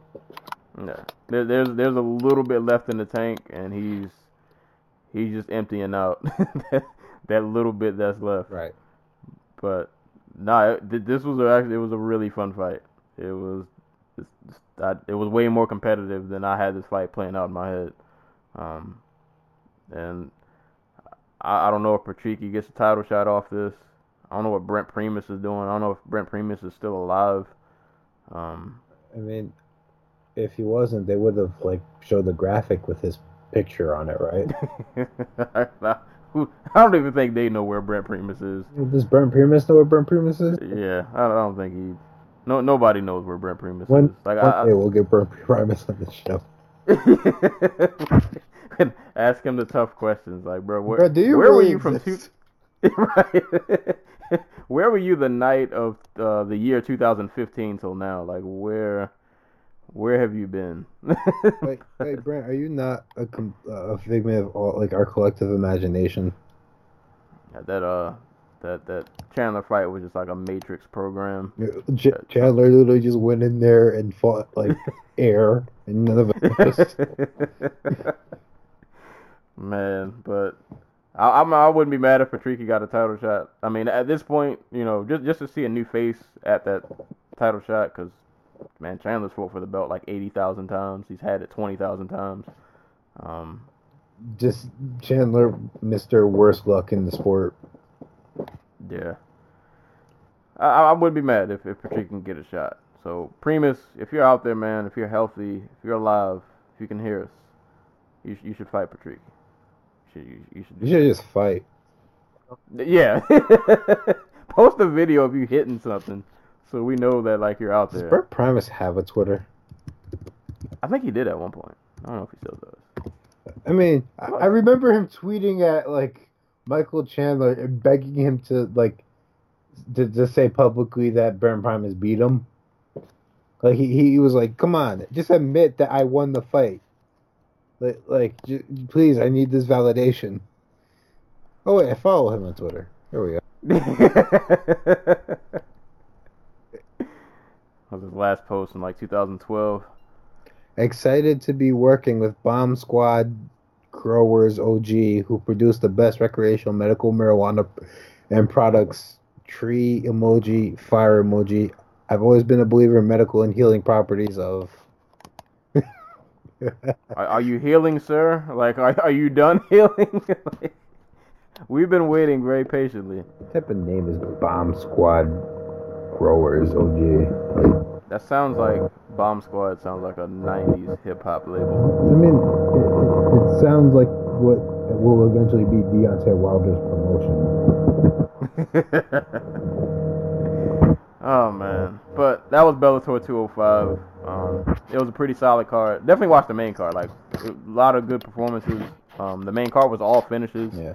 So we didn't watch the like you said. Neither one of us watched the prelims. But quick shout outs to Steve Mowry, the 620 fucking heavyweight, who's actually he's like 6'8". He looks taller. It's really weird. And shouts to Adam Borics, who I believe is Gegard Mousasi's boy, if I remember right. And then shout out to Miesha Tate's baby daddy, who fought on the prelims for this card, Johnny Nunes. He did? Yeah. He fought Josh Wick. Huh. Shout out to him. I didn't know that. Shout out to him. But that was Bellator 205. Pretty good card. Go give it a watch. They put the fights on their website, so you can go to Bellator.com and watch the fights if you did not get a chance to. Also watch them on the app. Oh yeah, I did not download that. Why did I uninstalled the app for some reason? Because it sucks. I feel like it really does. I'm sorry for recommending it. it was something like it did to my phone or something, and like it wasn't. I couldn't get it. I don't remember. It keeps crashing. It also won't load fights. I don't know why I said to watch it on the app. All right, yeah, just get on laptop. Fuck Bellator. Go watch the one card. There you go. Step your app game up. But on to the meat and potatoes. I mean, can we really call this card the meat and potatoes? I mean, it was fun. Don't get me wrong, but like, where's the meat here? I was thoroughly entertained. Is a stretch. This is like I can't say thoroughly entertained because of two fighters, or three fighters that appeared on this card that all pissed me off like simultaneously. Instead of meat on the bone, like this is like the chew toy that tastes like meat. That the dog chews on for like 3 hours and is wondering why he's still hungry. This is like steak gristle. Yeah. Anywho, UFC Fight Night. Sao Paulo went down Saturday, headlined by Thiago Santos and Eric Anders. Two men who were not on the card but a month ago. Right. So shout outs to them, man, just for being here. Giving us a main event that otherwise may not have happened. But this card went down. We'll just start from the top. Santos Anders, for those who didn't know, Anders replaced Jimmy Manuwa, who had to pull out for an injury. And this is both of their debuts at 205. Well, Anders just took the fight on short notice. He's at 205. I don't think he's staying up here. Not anything about her. Anders literally took this fight on a week's notice. Yeah. As opposed to Marreta, who had a full camp at 3 weeks. And, man, this fight was... I didn't think this fight was going to go out in like the first or second rounds. I was surprised that it lasted as long as it did. But it was still pretty violent. What was the original main event for this card? Huh? What was the original main event for this card again? I'm sorry. Yeah, it was Santos and Manuwa. No, it was... Who did Santos replace? No. Anders was the replacement. Santos was supposed to be here. Santos was supposed to be here before Anders, but Santos himself was a replacement for somebody else. What? Hold up. I don't remember. It was Glover. This was supposed to be Jimmy Manuwa versus Glover Teixeira. Ugh, I'm glad we didn't get that one. Oh, yeah, you're right. I'm on the wiki page. Teixeira pulled out August 14th due to a shoulder injury. It was replaced by Thiago Santos, who went to, okay, yeah. So we had a lot of musical chairs going around with this card. I remember because Marreta was like, I want to fight Jimmy Manuwa, and Manuwa turned the fight down for like 2 weeks. Because he was like, I want to rank the opponent or something. And then the UFC was like, you're going to fight Thiago Santos and you're going to like it. Then he signed and got hurt. Yeah. And he stayed and watched the fight in the crowd. But this was a pretty fun, violent main event. There were points in this fight where I thought Anders is like one of the toughest dudes I think I've ever seen. But really props to both these guys for having some chins. Because they were both landing some pretty heavy leather getting thrown around. Then Anders, man, he was just taking it. Like, I was impressed that just no matter how much he ate, he just kept pushing forward. Like, dude is a zombie. He was a zombie out there. Like, you literally had to kill him to get him to stop. Like, literally, it looked like he almost died when this fight was over. Yeah. I thought for a second that he was going to end up winning just because it seemed like towards the second that, like, Santos looked like he started to get winded a bit. Like, he was throwing the kitchen sink at Anders, and Anders was just, he was still there, just in his face the entire time. You know what the problem with that is, though? Anders doesn't throw. He will walk you down. He will walk you down forever, but the man just doesn't throw for whatever reason. It's like he would only engage when like Santos engaged him, and they would have like a mini like firefight moment where they would both throw. Like Anders threw just enough so that Santos kind of just had to respect it, and he couldn't like rush in and do anything crazy. Right. But yeah, it wasn't enough to like. Because I really felt like in that second and third round, like if he just would have put his foot on the gas, like Santos to me looked like he was starting to wear out. And Anders, for as much punishment as he was taking, still looked like he had energy in the tank to give. But he might get a takedown or push you against the cage, but it wasn't, anything like crazy substantial. But they had a few back and forth, little violent spurts here and there. Like I said, Santos was landing a lot of hard shots, power shots. Anders, like I said, would throw enough just to kind of keep Santos at bay and make him just kind of respect his power. But, man, that ending sequence. So, I can't remember if Anders got a takedown. I can't remember how they got on the ground, but Anders has him like back against the cage on the ground. Santos starts dropping elbows, and you can tell after about the third or fourth elbow that it kind of looked like Anders was feeling him. I almost feel like at one point he was kind of just sitting there. He went limp. So he definitely departed for a couple of seconds.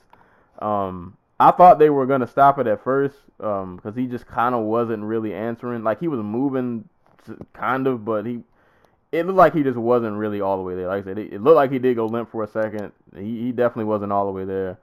And then at the end of the round, he survives the barrage, and he literally like sits up, and then he falls back in between Mark Goddard's legs. And I thought they were gonna wave it off right there, because I was like, that's a clear sign, like, bro, he's not gonna make it back to the stool. Like he literally laid back in between Mark Goddard's legs. He just couldn't get up. And then He tried to step up. Yeah, he tries to. It looked like. It looked like the last like scene of like a movie when like the hero is trying to use every bit of energy he has to like get up and launch like his final attack, but like he just never was. He stood up for like a second, took maybe one or two steps, fell, got back up again, and just collapsed, and then they waved it off. It was weird. Like on one hand, I had like all the respect in the world for him, because I was like, dude, I felt like he wanted it so bad. Like he really wanted to keep going, and he literally gave like, that was his last bit of energy, just trying to get back up, and he just couldn't. And on the other hand, I was like, this is kind of terrifying. Like I hope he's okay. Like I can't think of many times I've seen a guy just kind of collapse like that. Like that's some shit that has me worried about not just like your career, but your life. Yeah, like I think they did rush him to the hospital. I saw somebody post on Twitter. He did go to the hospital after the fight. As far as I know, everything's okay. He even joked about it on Twitter. He posted what did he say? I haven't been that tired since my wedding night. So I hope he's okay. It seemed like he's in good spirits, but yeah, that was. I'm kind of really hoping this is mostly just fatigue from taking a fight on a week's notice. Yeah, and having to fly all the way down to Brazil to take it. Yeah, because that's up there for the most scared I've been for somebody who just like collapsed. Like if you watch enough regional MMA and like the horrible shit that happens, like that's the type of collapse that happens when people die. Yeah. And it's like, ugh, that was. Yeah, but I think I want to say, I don't know if it's on Twitter or maybe it was on an announcement. Somebody had eventually said like he made it to the back on his own power, like he was able to stand. Oh yeah, up. no, dude. If you look at the official decision, or you hear you see him actually just walk up to Santos and shake his hand. Yeah. So that was good. It was one of those moments. I've never seen anything like that before. It was, but like after that, I was like, I have all the respect in the world for this dude. Like that was crazy. Like that was one of those too tough for your own good type like beatings. Yeah, and I'm really glad, thank God, because I feel like we've seen this other times. Even though I thought it should have gotten waved off after he literally fell in between Goddard's legs, I'm so glad that after he collapsed that second time that they didn't pull some tough guy nonsense and like. Well, here's the thing. Like, if your corner has like, I'm not 100% sure on this, but I'm pretty sure the rules state you have to make it back to your corner, like, on your own power. Yeah.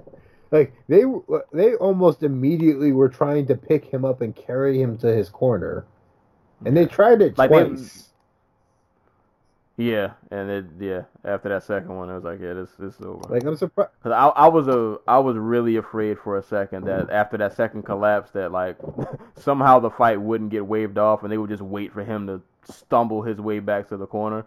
And they'd force him to another round that he just didn't need to see. You know what the awful part about that is? Like, that's totally something that would happen in this sport. We've complained about that numerous times. of fighters who make it out to other rounds that they should not have ever even. Yeah, it definitely happened. Yeah. But man, how do you like Santos at 205? I'm with it. Like, it's not like he hits any less hard. You know what I mean? Yeah. If freaking Anthony Smith can be a top 5 heavyweight, why can't Maheta? Like, again, like, not he took this fight on like 3 weeks notice, and I'm pretty like, when was his last fight? It wasn't too long ago, if I'm remembering correctly. It was in August. Yeah, he fought like a month ago. It was that crazy ass fight with Kevin Holland. So like the dude's out here grinding. If he's going to be fighting 3-4 times a year, because that was his 4th fight this year. Yeah, I want him fighting at a weight class where like he can go for 5 rounds or 3 rounds or however many rounds he needs. So 205, I'm with it. Let him knock out Sam Alvey. That was taken care of. I'm trying to think of like rebook that Jimmy Manuel fight, because one guy who can only throw power and another guy who can only throw power. What could go wrong? Right. No way that doesn't end in violence. That's an instant death for somebody. Hold up. But hold up. I have to check something. List of like, I feel like Santos should be on some type of record list right now, right? Like for most stoppages in the UFC, or most knockouts in the UFC, I should say. Because it feels like he's like just put like a ridiculous amount together. Yeah, I feel like every fight he wins, he kills somebody. Right. He's not out here grinding out decisions. He's shooting to kill. Thiago. No, he's not yet.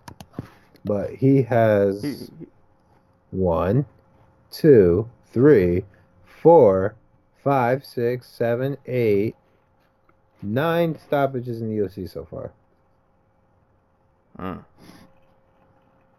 And at 205, where a lot of old guys are, I think that number will... slow guys. Like...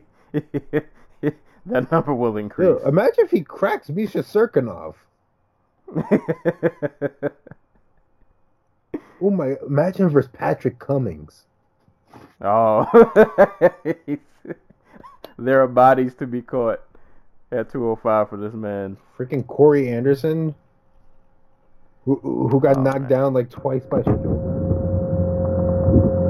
you imagine what Matt would do to that? Yeah, we gotta. I'm glad he's at 205. He's bringing some violence that is needed. Yeah, man. Any fight at 205 with him, I'm looking forward to. But shout outs to Anders, man. Dude is crazy tough. I don't know if he's staying at 205. I think he would probably be better at middleweight. But yeah, Anders, just do a little bit more volume, man. I feel like he could really get some guys out of there if he just pushed it just a little bit more. But either way, awesome main event. Ended in pretty violent fashion. So yeah, that was the main event.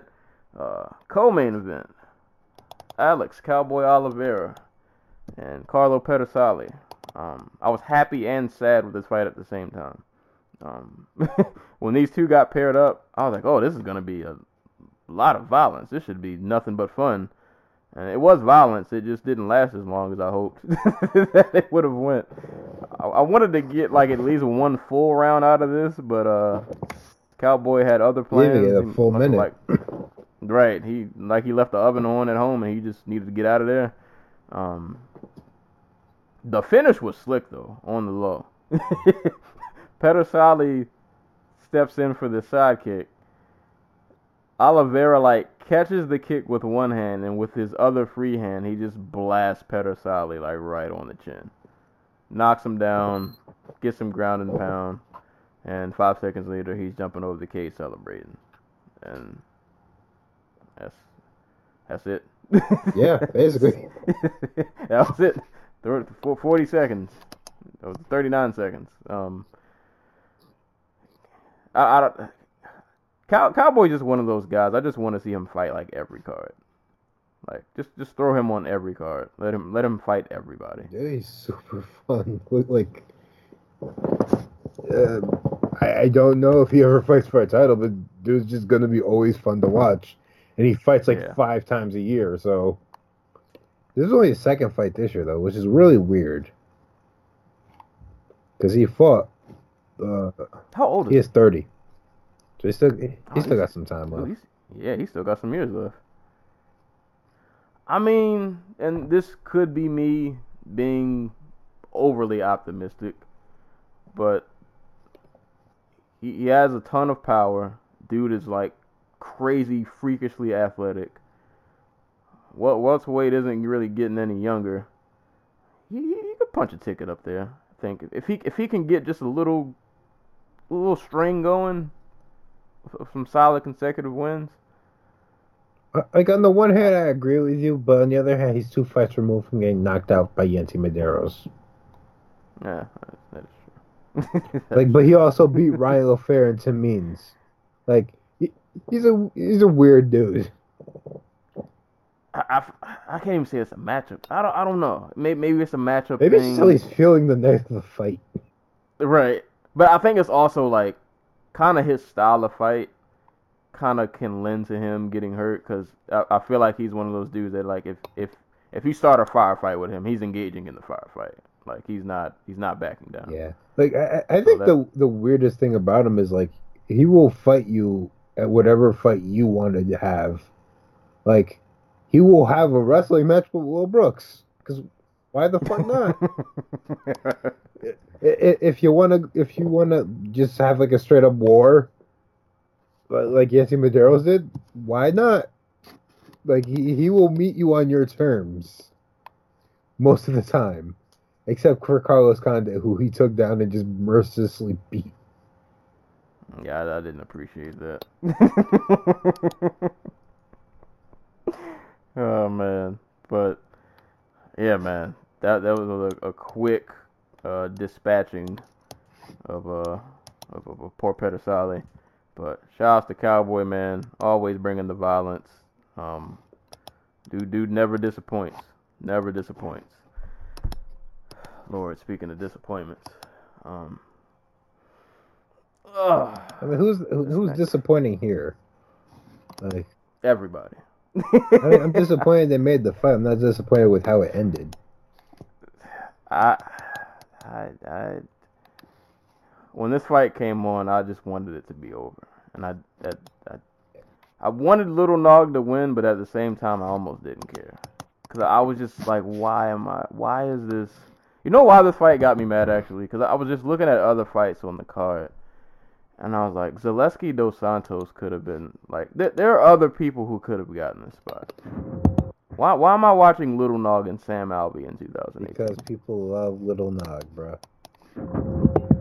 They're beating down the doors to watch this 43-year-old man knock out people who have like. Can we talk about Little Nog's like recent run, real quick? I say recent, but I'm going back to like 2013 for his last 5 fights. He's 3-3,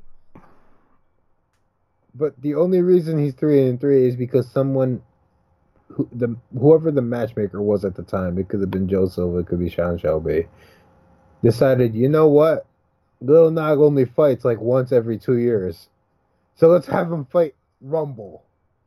Let's have him fight Ryan Bader. Because after that, he's been pretty fun. Like, he's been fun. Like, he beat Rashad, he knocked out Patrick Cummings, and then he knocked out Sam Alvey. Like, he boxed Rashad. Yeah, up. I remember that. I mean, well, I'm pretty sure that was just the fight where they stared at each other, and Lil Nog stared just a little bit harder and got the win. But point being, like, Lil Nog still a pretty confident striker. Most of the light heavyweight division is not. Yeah, I say that's them old man hands still gotta. They can still crack. They can still they can still crack. When Albie caught that right hand, I don't think he knew. I don't think he expected that old man strength. Yeah. It's a shame Dan Henderson isn't fighting anymore. We could have got that fight. I don't know. I think Hendo might have cleaned him. If I'm being honest. I think that's one of those fights where like Little Nog would have had a moment, like he would have cracked Dan with a right, and then Dan would have cracked him with a right, and Nog would have died. And it would have been bad, and we all would have been really hurt. Man, if they're gonna keep fighting, like I refuse to be hurt. Just no more feelings. Like what happens happens. Like, did you hear his post-fight interview where he's like, "I do this all for you. Like my back hurts. My kids don't want to fight anymore. Like training hurts. I can barely walk, but I'm still doing this." It sounded like a retirement speech, but he never. Yeah, I was gonna, when after the fight was over, I was like, "Please say the R word, Little Nog. Just you can leave out like this. Like you get a win in Brazil, you win by knockout. Like it doesn't get much better. You know, it gets much better when he fights John Jones for the title. He pulls off the upset of the ages. Wait, how far removed are we from the UFC trying to make Gustafsson Little Nog? Because that was a thing I remember.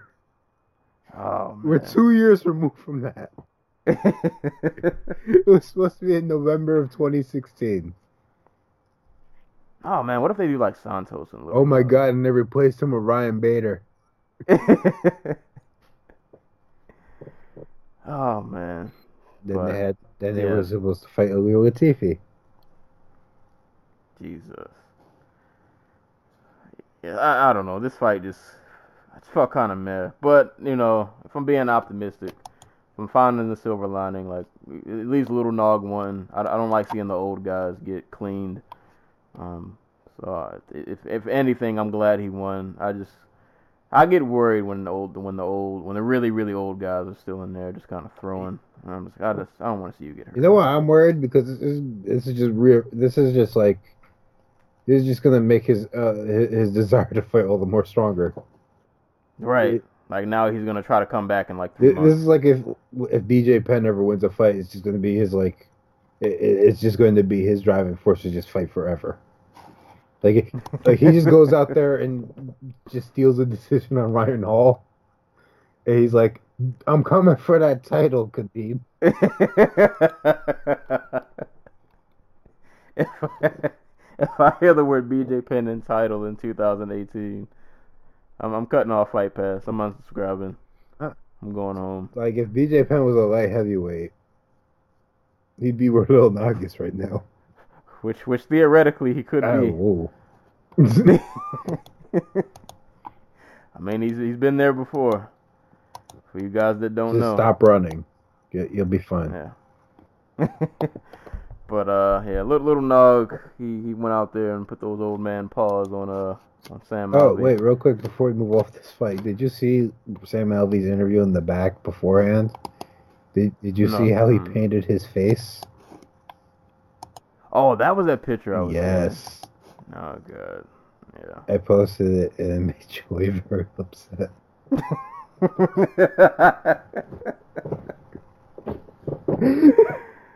God. Sam Alvey. He's definitely going to murder somebody one day.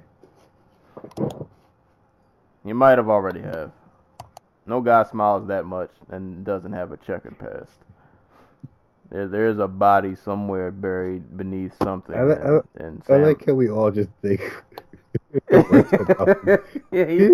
Like Sam Alvey has every reason in the world to smile. Like he is a great wife who loves what he does and helps him with his career.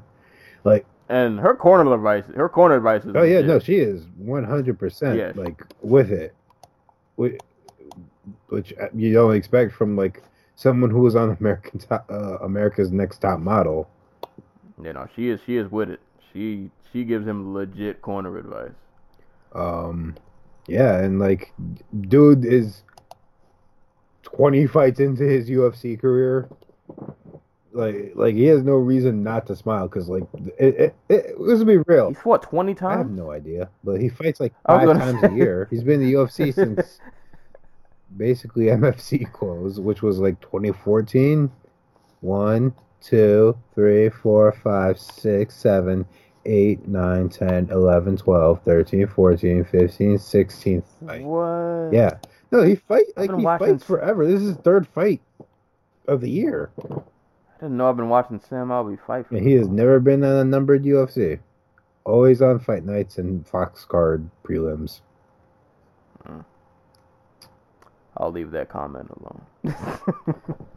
Point being, Sam Alvey has every reason in the world to smile. He is an overachiever in every sense of the word. Yeah, Yeah, I don't make it sound like I hate the guy. It's just there's certain people who just when I see their name on a card, I'm just like, I don't know if I want to watch you today. I mean, yeah, no, don't get me wrong. Like my whole thing about Sam Alvey is like I respect the fact that you have made this into your life, because if we're being real, this probably shouldn't be your life. But hey, man, he made it happen. So, You know,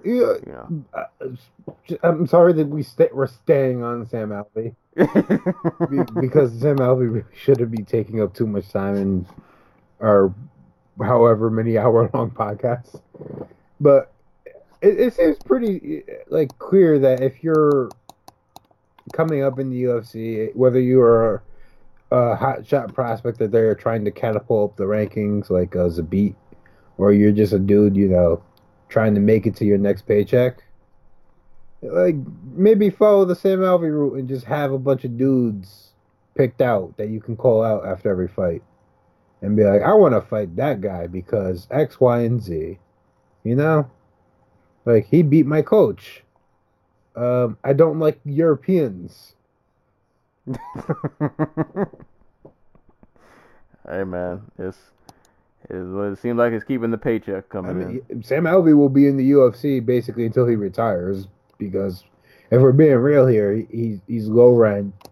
He fights like he's available for whatever. He's down for whatever.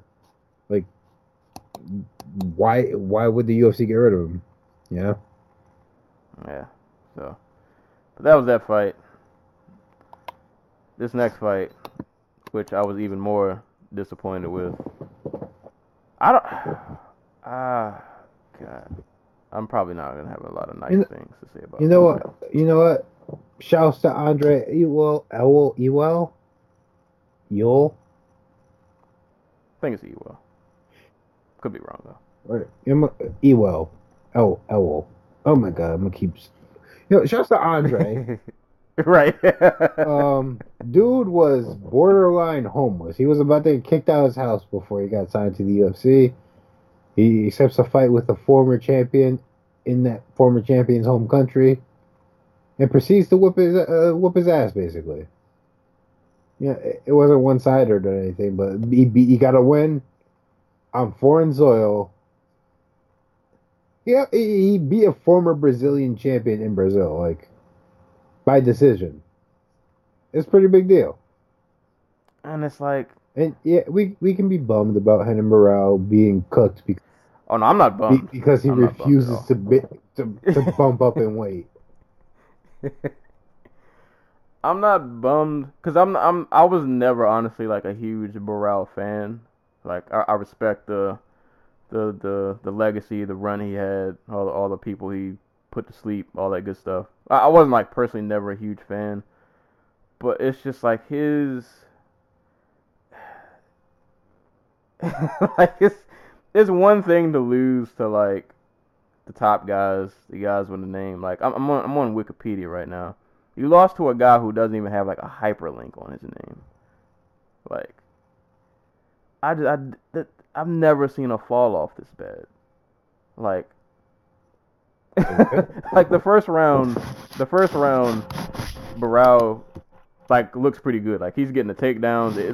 He looks like the veteran. Like he looks like he just has way more in the arsenal. He just looks like this could be a schooling. Like, well, you might not be ready for this. This might not be for you. And then after the first round, I don't know what happened. Like,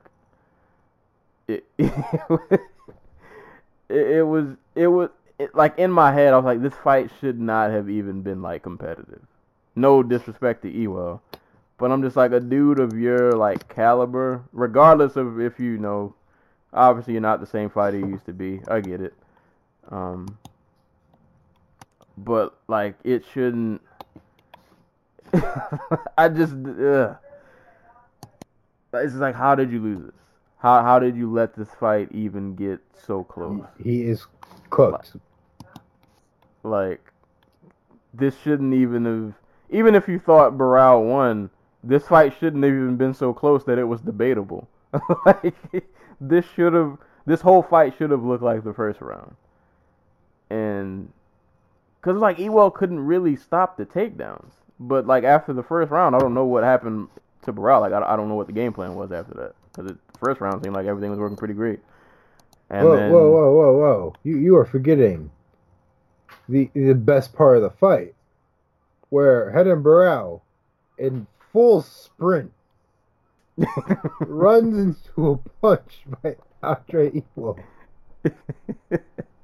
Like, I'm trying to think of just like another time I've seen a pro fighter just run, like actually run into someone's punch. And he got knocked down for his troubles. I honestly thought the fight was about to be over.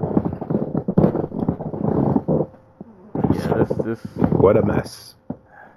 Yeah, this fight was, and I don't even want to. I feel bad because I don't want to take away from Ewell. Like, he went in there and like literally you beat a guy who at one point some would argue was like the best fighter on the planet, and you went in there and you got a split decision over him.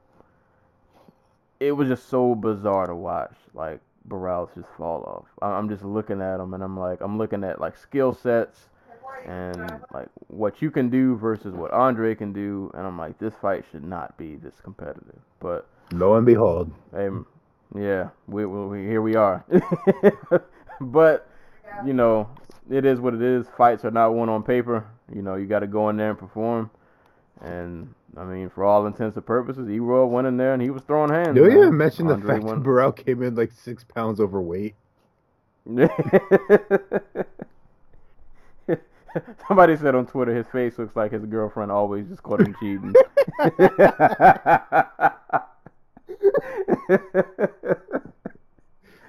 Yeah, oh God. I think I'm just, I don't want to say disgusted with Barao, but I'm just like, you're not. After that fight, I'm like, I don't even know if I want to see you fight anymore. Like, and I don't even mean just in the UFC. Like, I don't even want to see you in like Bellator. Like, I just want you to go away. Like, damn, bro. Like, I don't want to see you anymore. Like, yeah. Maybe I'm harsh. I don't know. But good on Andre, man. He put pause on Barao. He landed some nice shots. He hurt him a few times, and he did what he needed to do to get the win. But Barao, like, if you're gonna come back, bro, just you're 4 pounds away from featherweight. Just go up, like, just go up. Like, I think we had this conversation like when we actually saw the fight. Like, he didn't look bad against Jeremy Stephens, like when he was at 145. I don't remember the Philip Nova fight, but like when he fought Jeremy Stephens, he looked amazing for a round. Like that first round. Yeah, and then he kind of like faded. He faded because it was a completely different style than we were used to. Much more movement, a lot more intense. And he went back to like his old style, which is every time you get hit, you swing, you just bite down, plant your feet, and swing back, which you don't do when you're the smaller dude fighting Jeremy freaking Stephens. And even then, he managed to get it to a point in the third round where it was competitive. Like, he lost a 2-1 decision, but like that third round was like there was some back and forth in there. And then all of a sudden, after he fights Felipe Nova, he's like, you know what, I'm going to just go down and fight Aljamain Sterling and Brian Keller. Like, why? it's not working. Yeah. I think that's probably just what's so frustrating about it. It's like, dude, you're taking years like off of your career, and you're kind of just making yourself. Because it's like, dude, if you can't beat Andre, you can't beat Andre. I'm like, who can I trust you at 35 at this point to Like beat? at this point, beating Burrow at 135 doesn't. I don't want to say it doesn't mean anything because that sounds mean to Ewell. Like maybe Ewell goes on to become like a title challenger or a top 10 dude, but like it doesn't hold any weight anymore because you're just being a guy who's a shell of himself. Yeah. So it sucks because I actually did like Burrow, but like just seeing people refuse to change when they are in a bad situation like Burrow is just frustrating beyond belief. Like Ewell did the no, like Aldo is changing. Like he is adapting. He's learning from the Holloway and McGregor fights, and now he's going up to 55. Oh yeah, we forgot to mention that, didn't we? All those Aldo's looking for a fight at 155. Oh yeah, we never did talk about that. In December, they threw Donald Cerrone as an opponent out there for him, but his team turned him down. I want this Pettis fight. I know it's 80 years late, but I just want to see it just because. Yeah. But props to Andre Ewell, man. He went in there. He did did what he needed to do, and I hope he got compensated well. Being nearly homeless, that is not not cool at all. Because he has like a family too. Yep. So I hope his pockets got compensated fairly well.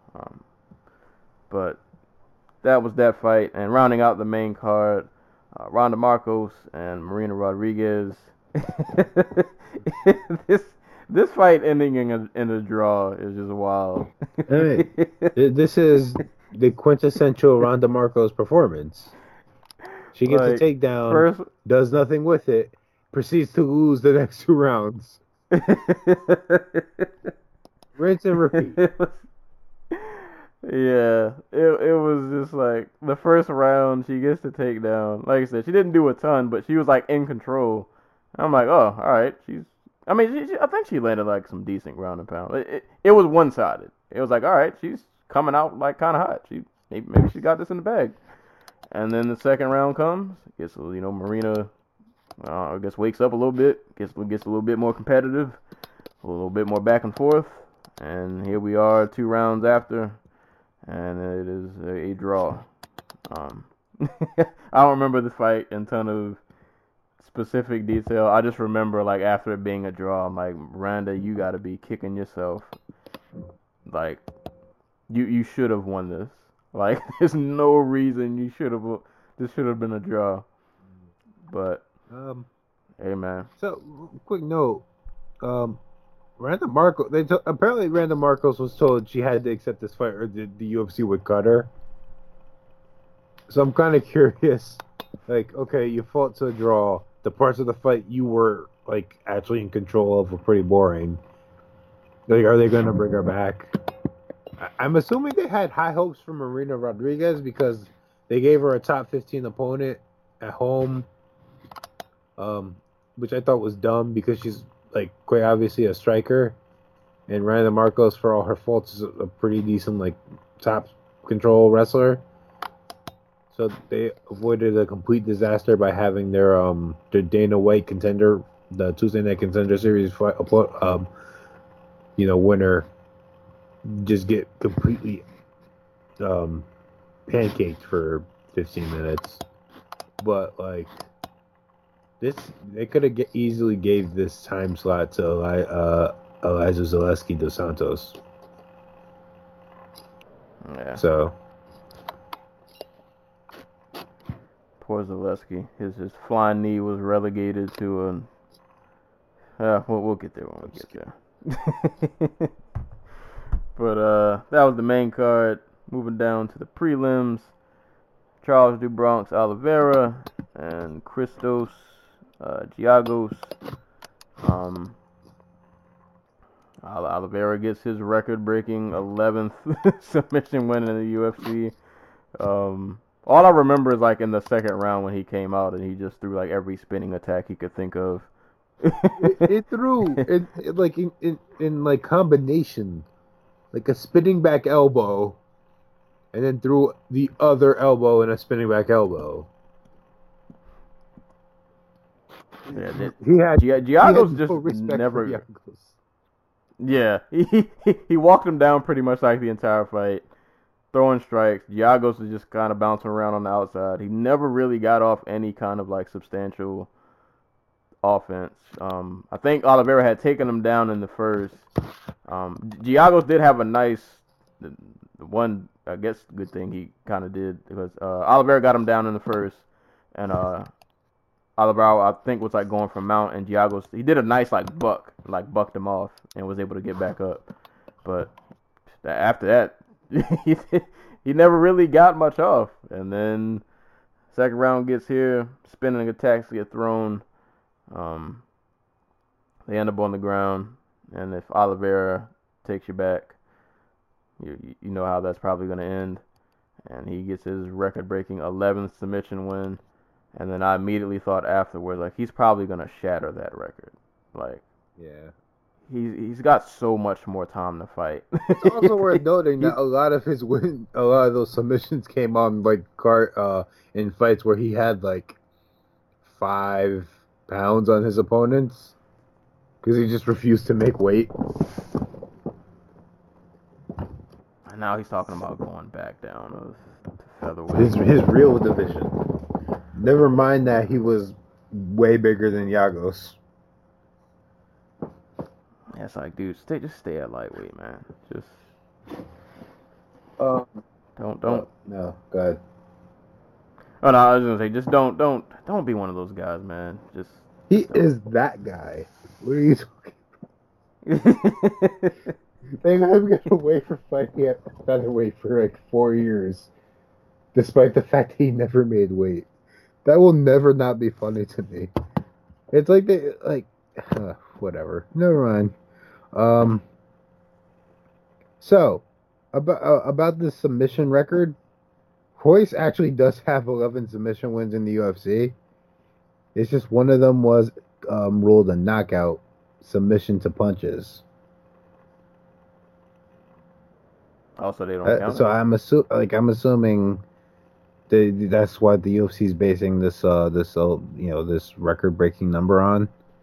So Royce is stuck at 10 under their model, but one of his submission wins was actually submission to punches. So just a weird little tidbit of news or trivia fact. Yeah, no, Oliveira, one of the best submission fighters of all time. Imagine what he could do if he was like mentally tough or had a chin. or just fucking fought at the weight class he was freaking made to fight at. Right. just go up, just stay at 55. You get anybody on the ground, you got a very likely chance that you're gonna win. Like, you know what I think it is? I think Oliveira, when he got to the UFC, he got there pretty young. Yeah, he was early 20s. Like, really early 20s.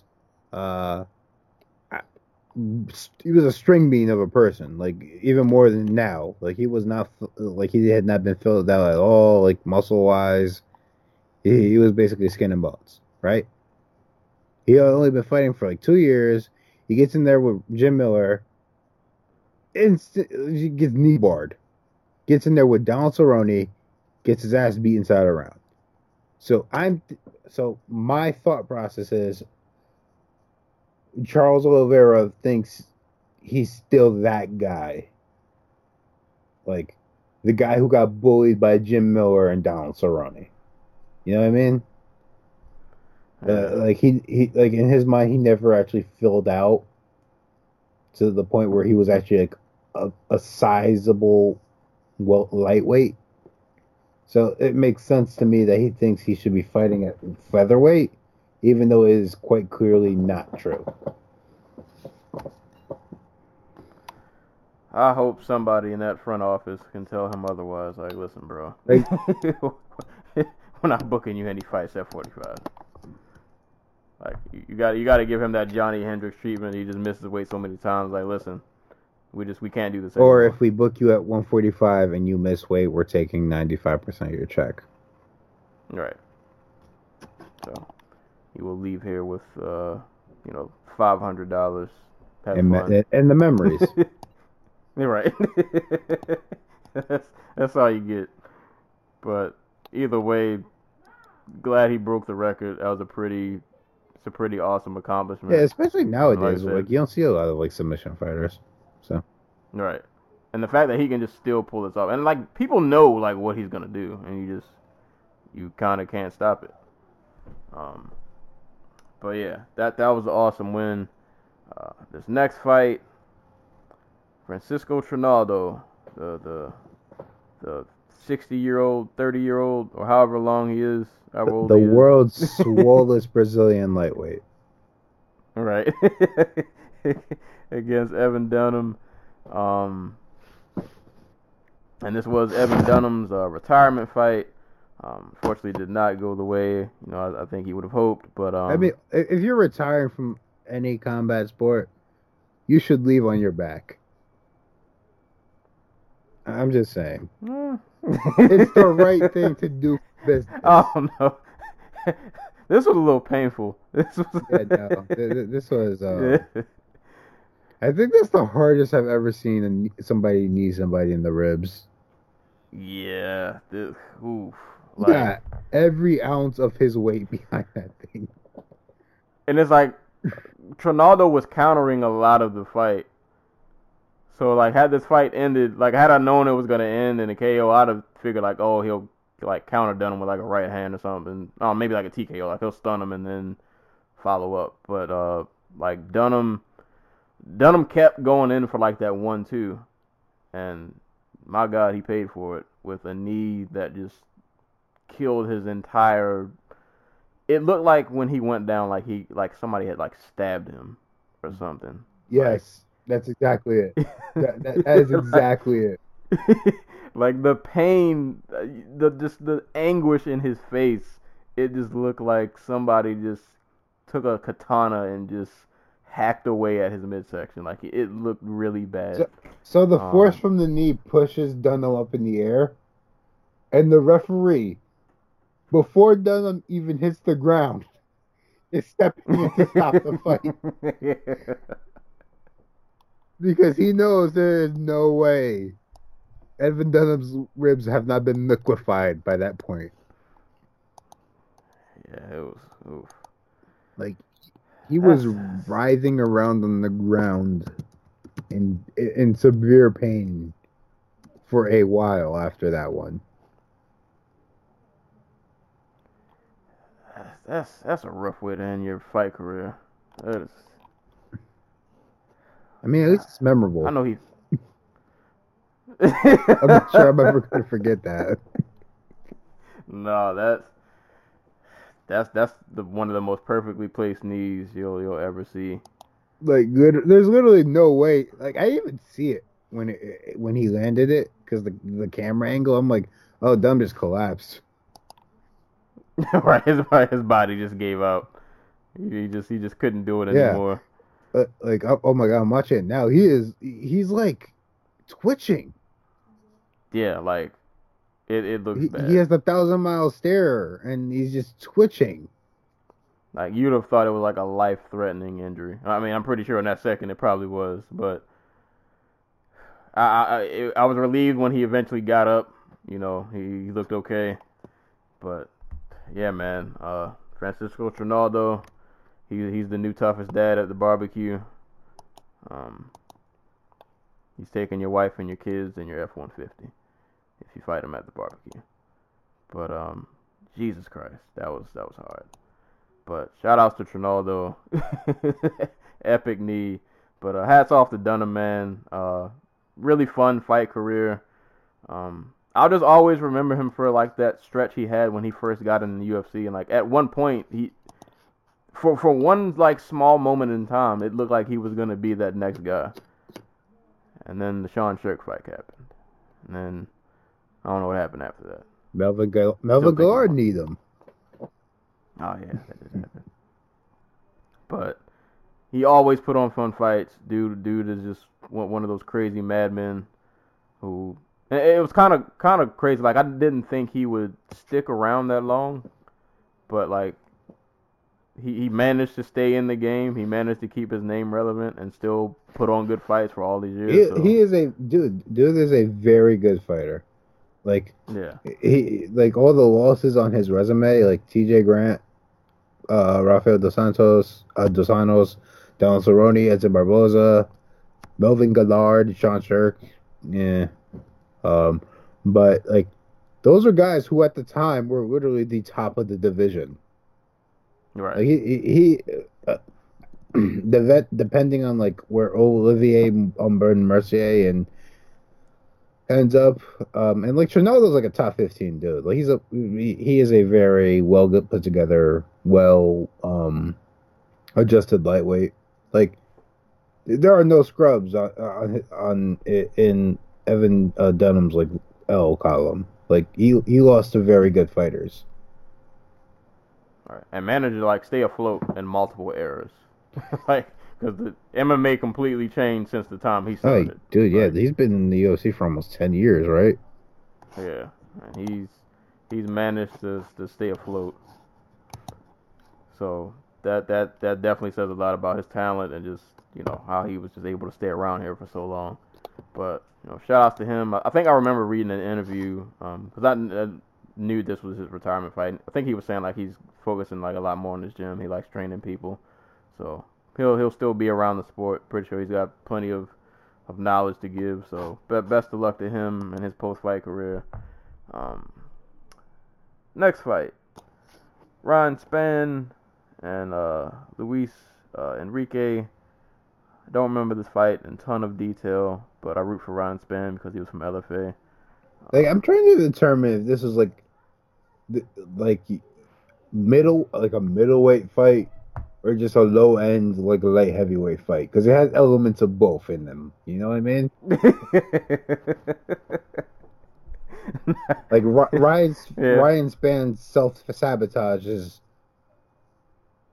like is basically the essence of what being a mid-tier mediocre light heavyweight fighter is like. But then you have Luis Enrique, who fights like every friggin' 2011 3-3 middleweight in the UFC. So I'm split here. Oh, I was just happy that Spann got the win. Is he 2-0? In the UFC, I think this is his first fight. I thought he fought before. Right? He fought. Was he on Contender? On the Contender Series twice, and neither one lasted more than 30 seconds. But he lost the first one. I was going through Spann's record, and like no shame in the dudes he lost to. Like Carl Robertson, like yeah, he just lost, but he's obviously a tremendously talented, powerful dude.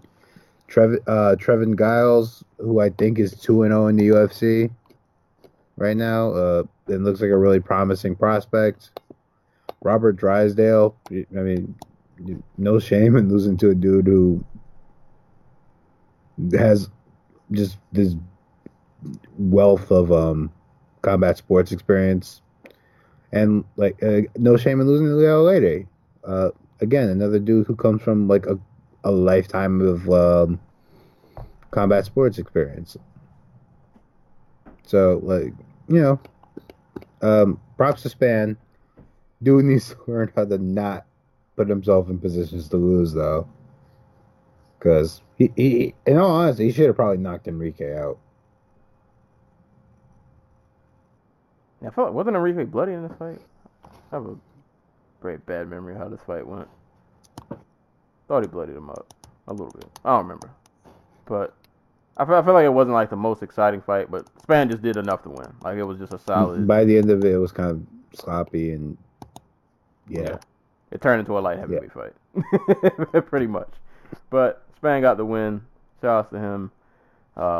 His next fight, which started the Fox Sports prelims, Augusto Sakai and Chase Sherman. About sloppy. And when I when I saw Sakai's name, I was like, this guy's really familiar. I know him. I was like, oh, he was in Bellator. Yes, he was the dude who. I don't even know how to explain it. Like he was somehow rounder than he is now. He got hit with every punch you threw at him, but he also threw like crazy knees from the clinch and was actually a really good leg kicker, which at the time was super rare at heavyweight. If you've ever done like heavyweight scouting reports, or you just looked at like the dudes who get mentioned at heavyweight, they all look exactly the same. They all just hit really hard and can take you down and beat you up from the top. And Sakai kind of stood out because he was just like this dude who was like, you know what, I'm actually kickbox. Emphasis on kick, not so much on box. Yeah, it was a fun fight though. Him and Chase Sherman put on a nice little heavyweight, rock'em sock'em kind of fight. Rock'em sock'em slot fest. Yeah, that's what this was. Chase Sherman, always fun to watch. He just never seems to end up on the right end of the stick. No. Like, he has moments. Literally, the only dude he's ever ended up on the right end of the stick with is the guy who is always on the wrong end of the stick in Rashad Coulter. Shout outs to the GOAT. Literally the greatest heavyweight of all time. Shout outs to the GOAT. Like, Chase Sherman probably will have a job forever in the UFC just because he's fun. But he's also like 2-5 in the division. Man. Yeah, they had a... Yeah, I was... Because I remember... Well, I vaguely remember some of Sakai's fights in Bellator, and I feel like some of them weren't that great. Oh, no. A lot of them were terrible. Like, his fight with Czech Congo, for starters. So it was good to see him, like... He was out there moving, pretty nimble big fella. Out there, like, nice combinations. Like you said, they were throwing. They were throwing. It was a very entertaining, just back and forth fight. Unfortunately for Sherman, he just kind of got it poured on him and then that third round. But yeah, it was a nice heavyweight rock'em sock'em. I was just happy that it wasn't like a super sloppy fight. Like, I feel like this could have been. Oh yeah, no, this could, like, the fact that Sherman and Sakai kept up a pace, that Sherman apparently there is a limit to how much damage Sherman can take while being super tired. Again, I think it's one of those fights where like just Sherman was just more tired than he was hurt. Yeah, because they kept a pretty hot pace. Yeah, like it got messy towards the end, but Sakai was putting a lot of punches in Sherman's face. Yeah. So, but that was a pretty fun heavyweight scrap. So shout out to Sakai for coming over to the UFC, and I can't front though. The ending sequence where like he has to go from one side of Sherman to the other for inside control. He's just kind of just taking his time because Sherman's just too tired to do anything. And like he was trying to throw like elbows from the one side and it wasn't working because Sherman would just grab his elbow. So he pinned the elbow on the other side and put his body weight on it as he turned. And then proceeded to elbow him from there, and Sherman was just too tired to react. Poor Sherman, man. Guy can't catch a break. Can't catch a break. But maybe they'll switch places. Maybe he'll end up in Bellator. I don't know. Chase Sherman's the vanilla gorilla can go anywhere he wants because people will tune in to watch him lose. Yeah. Whatever puts the checks on the table. That's all that matters at the end of the day. Yep. If you're gonna lose, might as well get paid. Exactly. But And heavyweight's the best division for that. Right. Those were the Fox Sports 2 prelims. Moving on to the Fight Pass prelims. Sergio Moraes and Ben Saunders. All I remember from this fight is Moraes taking Saunders down. Took him down, I think, in the first. Wasn't able to get a submission. Almost armbarred Got him. him down in this. Yeah, it was at the very end of the first Oh, round. yeah. At the very end, yeah. He did almost get armbar. Saunders got out of... The bell rang. Might have been the bell saved. Yeah, the bell saved him. Had he had like 10 more seconds, that probably would have been over. But yeah, second round, he gets him down again. I don't even remember the finishing sequence. I just know it was an arm triangle. And that was it. Yeah, basically. Shouts to Ben Saunders, who in the backstage after the fight went to Moraes and was like, "Can you show me how you finished me?" Just stood in the game. You can never learn too Exactly. much. Also, shout to never learn Moraes, who is just quietly putting together a really good UFC career. I think he's like 6-2 or 7-2 now in the UFC. And as a dude who came in pretty much like just a specialist, you know, he pretty much is you know what his game plan is. But like sometimes guys like that don't always pan out. Right. But he's managed to keep himself around. Oh, he's 8-2 in the UFC. Goddamn. Yeah, no, like the only people he's lost to were Cesar Ferreira in the tough finale, and Kamaru Usman, and there's no shame in losing to Usman. Like, so, another funny that he was saying that he was going to test Ben Saunders' chin in this fight. Because that immediately just shows, he's going to take him down. Right. I'd be down for a fight between Moraes and Damian Maia. Like, he needs a top 10 opponent.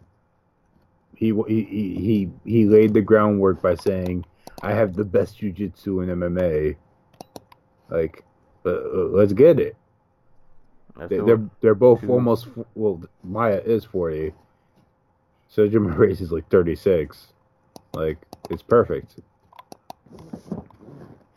And if you get past that, you know, well, I don't know how far they really push him, but I'm not gonna get ahead of myself. But no, yeah, I'm definitely down for that. I'm definitely. It'll be the world's sloppiest kickboxing match, but I'm with it. What's scary is it could end up being that for 3 rounds. Yeah, it's fine. As long as it's not the main event. Hold on, Moraes has knocked somebody out before, hasn't he? He's got a KO win. He's knocked out with his face. Omar Akhmedov.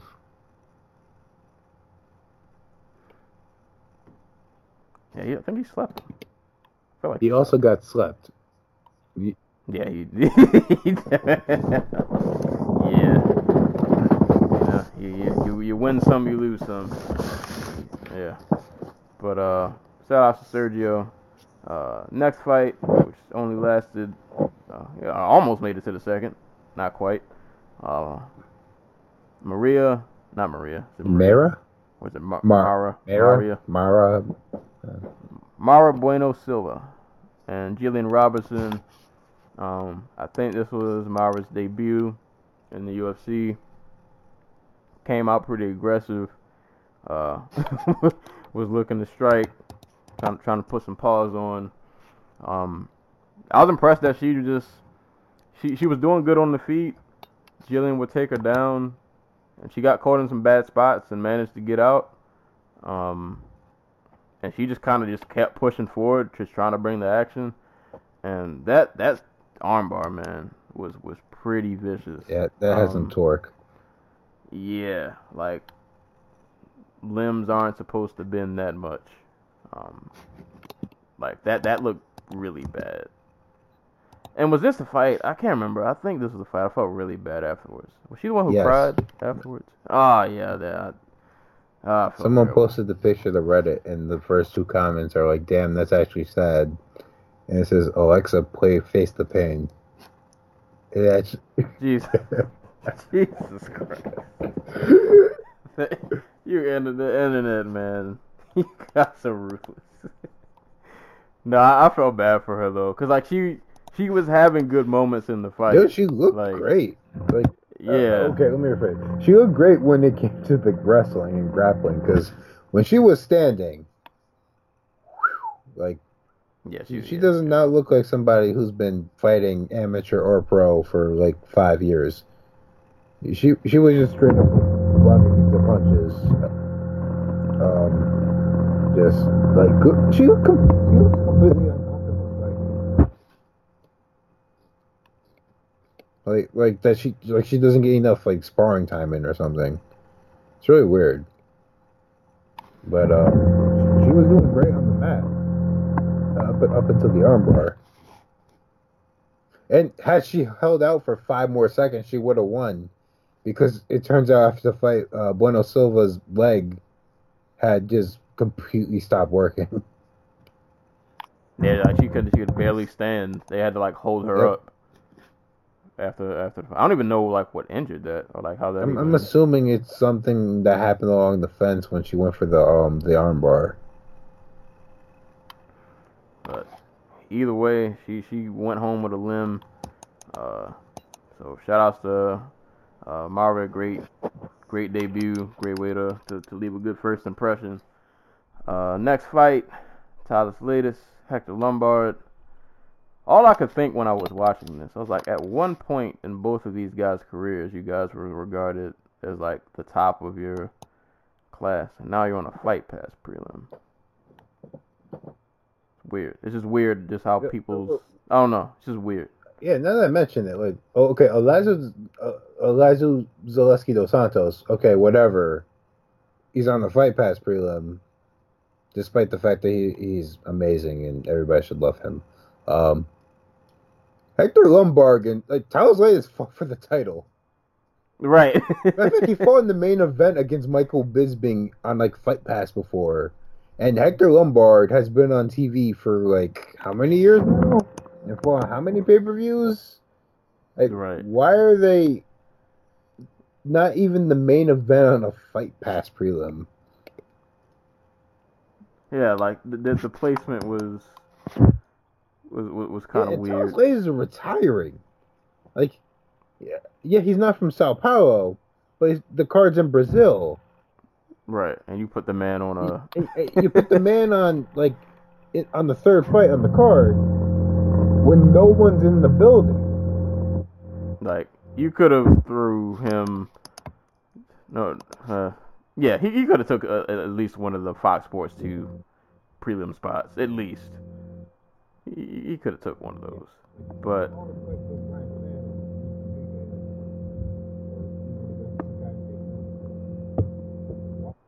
Oh, something happened. I can't hear you.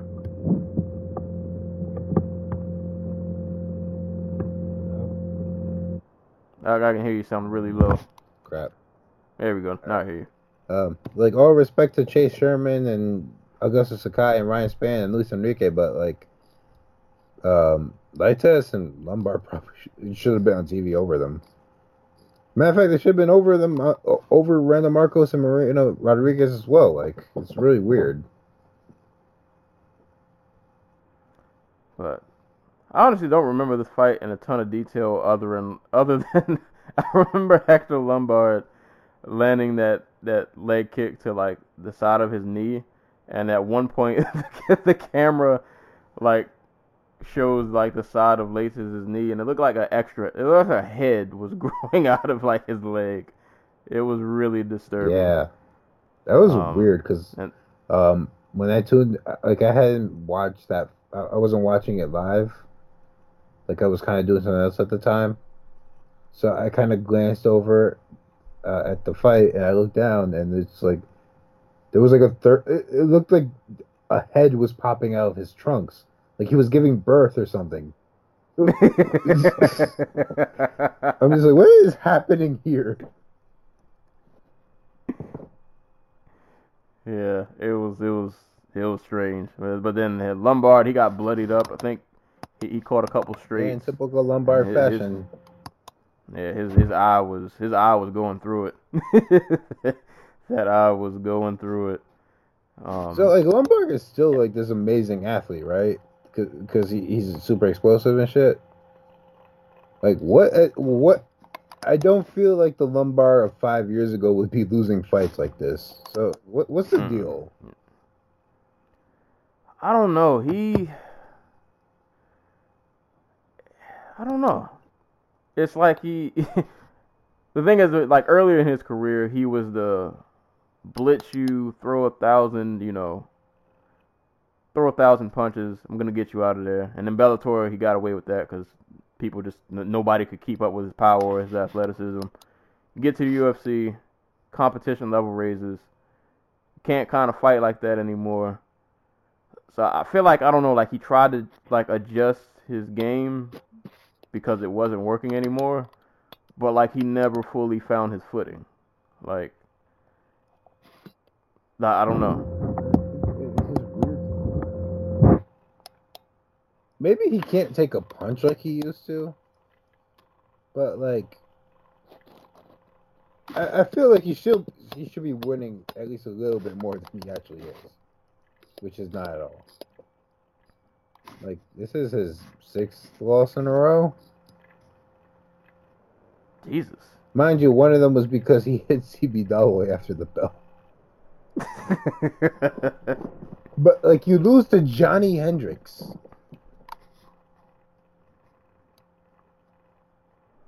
In all fairness, that was like the last good performance of Johnny Hendricks' career. Maybe, which might be reborn in like the bare knuckle fighting league, but it's just odd.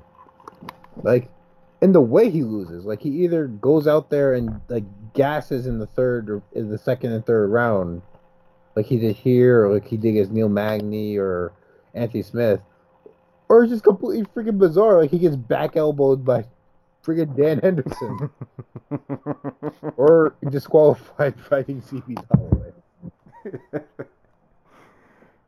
Yeah, he's. What is it with these Bellator guys and these strange just career trajectories? Like, I feel like him and Will Brooks just had like the weirdest UFC You careers. spend your career fighting in the American casinos, and all of a sudden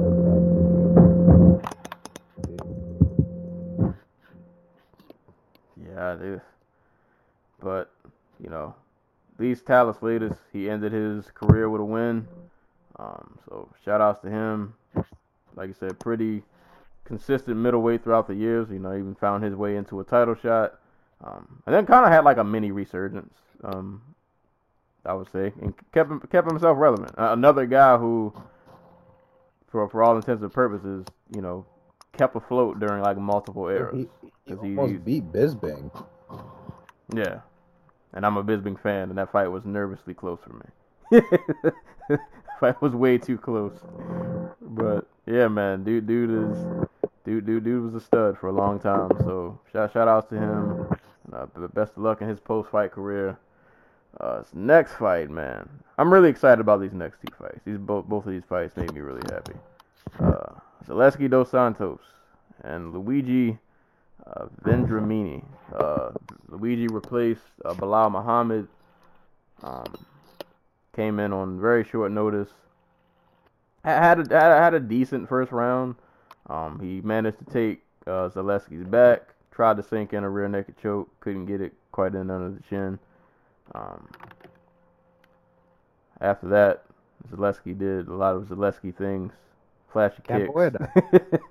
Yeah, you know what Zaleski does if you've watched him fight before.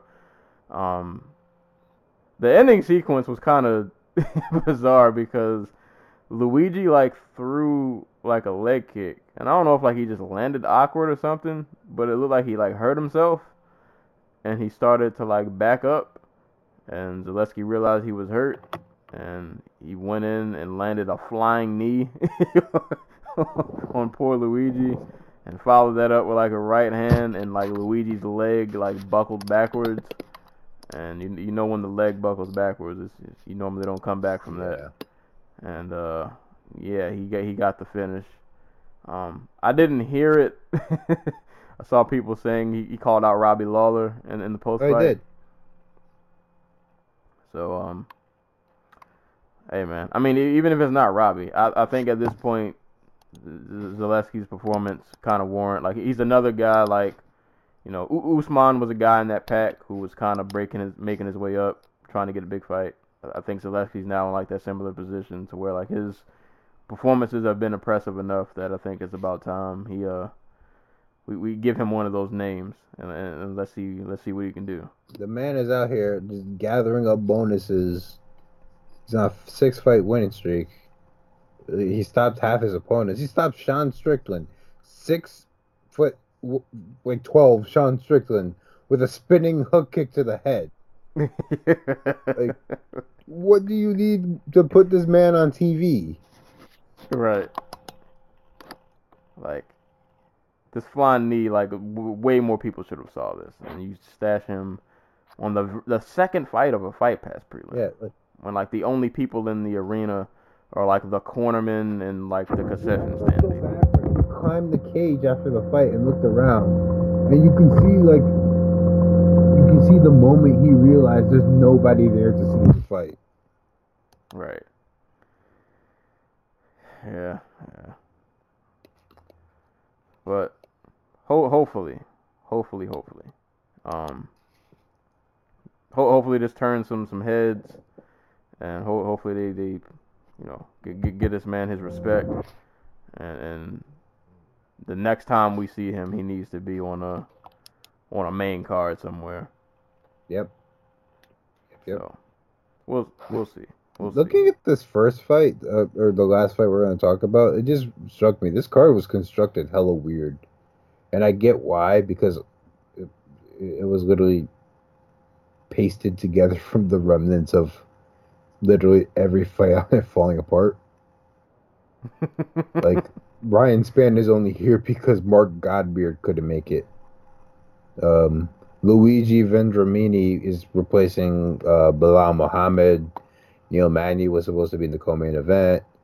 Like, two whole fights got scrapped. Like Ketlin Vieira was supposed to fight Tanya Enverger. Antonio Carlos Jr. was supposed to fight Elias Theodorou. That fight got pushed back like 3 times.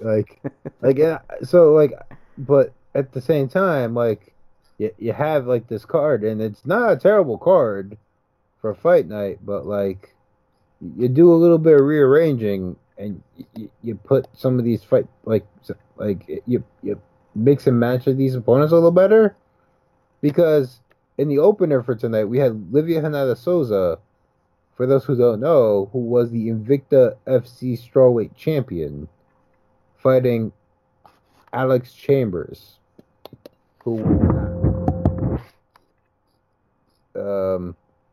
is like, I want to say, who was entering this fight 1-3 in the UFC. Like, I respect the crap out of Alex Chambers, but she is not good. Why didn't she get Marina? Why didn't they match her up with Marina Rodriguez and do Livia Renata Souza versus Randa Marcos? I don't know. Maybe they, Livia in the backyard. Maybe they just wanted to ensure, like, this is a guaranteed W. Like, this was if that's the case, she should have been on TV, and they should have been on Fight. They're like, I won't harp on the UFC too much in terms of, like, this card went through a lot. Yeah. Like, no. So, I get it. But like, they patched it. Yeah, but my problem wasn't the matchups. Yeah, it was just like the arrangement of fights. Like, some of these fights, just where they were placed didn't make sense. Like, we said, like, Zaleski should not be on Fight Pass prelims. At worst, he should have maybe like headlined the Fox Sports prelims at least. Yeah, like the ordering of these fights was just kind of out of whack. Like it was like somebody just kind of. I mean, the timing of them was weird too because like, why did they start at 8:30 and 10:30 Eastern time? I think it was because of college Ew. football. I think Ew. so. Cause yeah, cause it was weird because the card was on. I can't remember what teams were playing, but yeah, there was a football game on, and it was still the fourth quarter, and it was like 10 o'clock. Something weird like that. I think that's why I started at 10:30. But no, Hanato Souza though blasted Alex Chambers like straight out the gate. Caught her with a right hand, backed her up, swarmed Took her her, down, got on top, got the guillotine. guillotined, and just And like if you guys don't know, Hanato Souza has been over in Invicta prior to this for a while, putting in work. Her only loss was in Invicta was a split decision to Angela Hill, which was a very close fight. She's a beast, man. She has taken some souls. What's her name? Was it Hamasaki? Ayaka Hamasaki. Yeah. Put her out. Like Like out. Like it was bad. It was bad. I've been waiting for Souza to come over. I'm glad she's finally here, and she definitely made a good first impression. So I'm definitely looking forward to like how they match her up and just seeing what she does in the future, man. Cause she's really really talented. So shout outs to her. And that was UFC Sao Paulo. Pretty, like I said, pretty solid card. They had to do a lot of patchwork just to keep this card intact. So, like, all things considered, it was pretty good, man. It's probably the best Brazil fight that we had in a minute. And you got signs, but I mean, you got people like Souza, a new face to look out for. Even though he was stashed on the prelim, just further proof of Zaleski just being awesome, and hopefully that'll lead to him getting better placement on these cards. He should just be boring. I mean, don't think about it. It worked for Sam Alvey. Just his next fight, Wallenstall. Exactly. We saw the end of some careers. Had some retirements going on. We saw. I don't even know if Nog is an old lion. Is there something older than that? I don't know. Hey, Alexei Olenek is still out here at 50 years old. We saw legends out here come out and get W's. We saw Cowboy do cowboy things. So, and the main event, which got flipped and flopped 30 different times and still turned out to be pretty awesome. I mean, if we're being real, this was a better fight than what was going to be the original main event. Like, did you really want to see Jimmy Manuel versus Glover Teixeira? Yeah, we didn't know. That was just a couple years ago. Couple years ago, that'd have been great. That was just mean.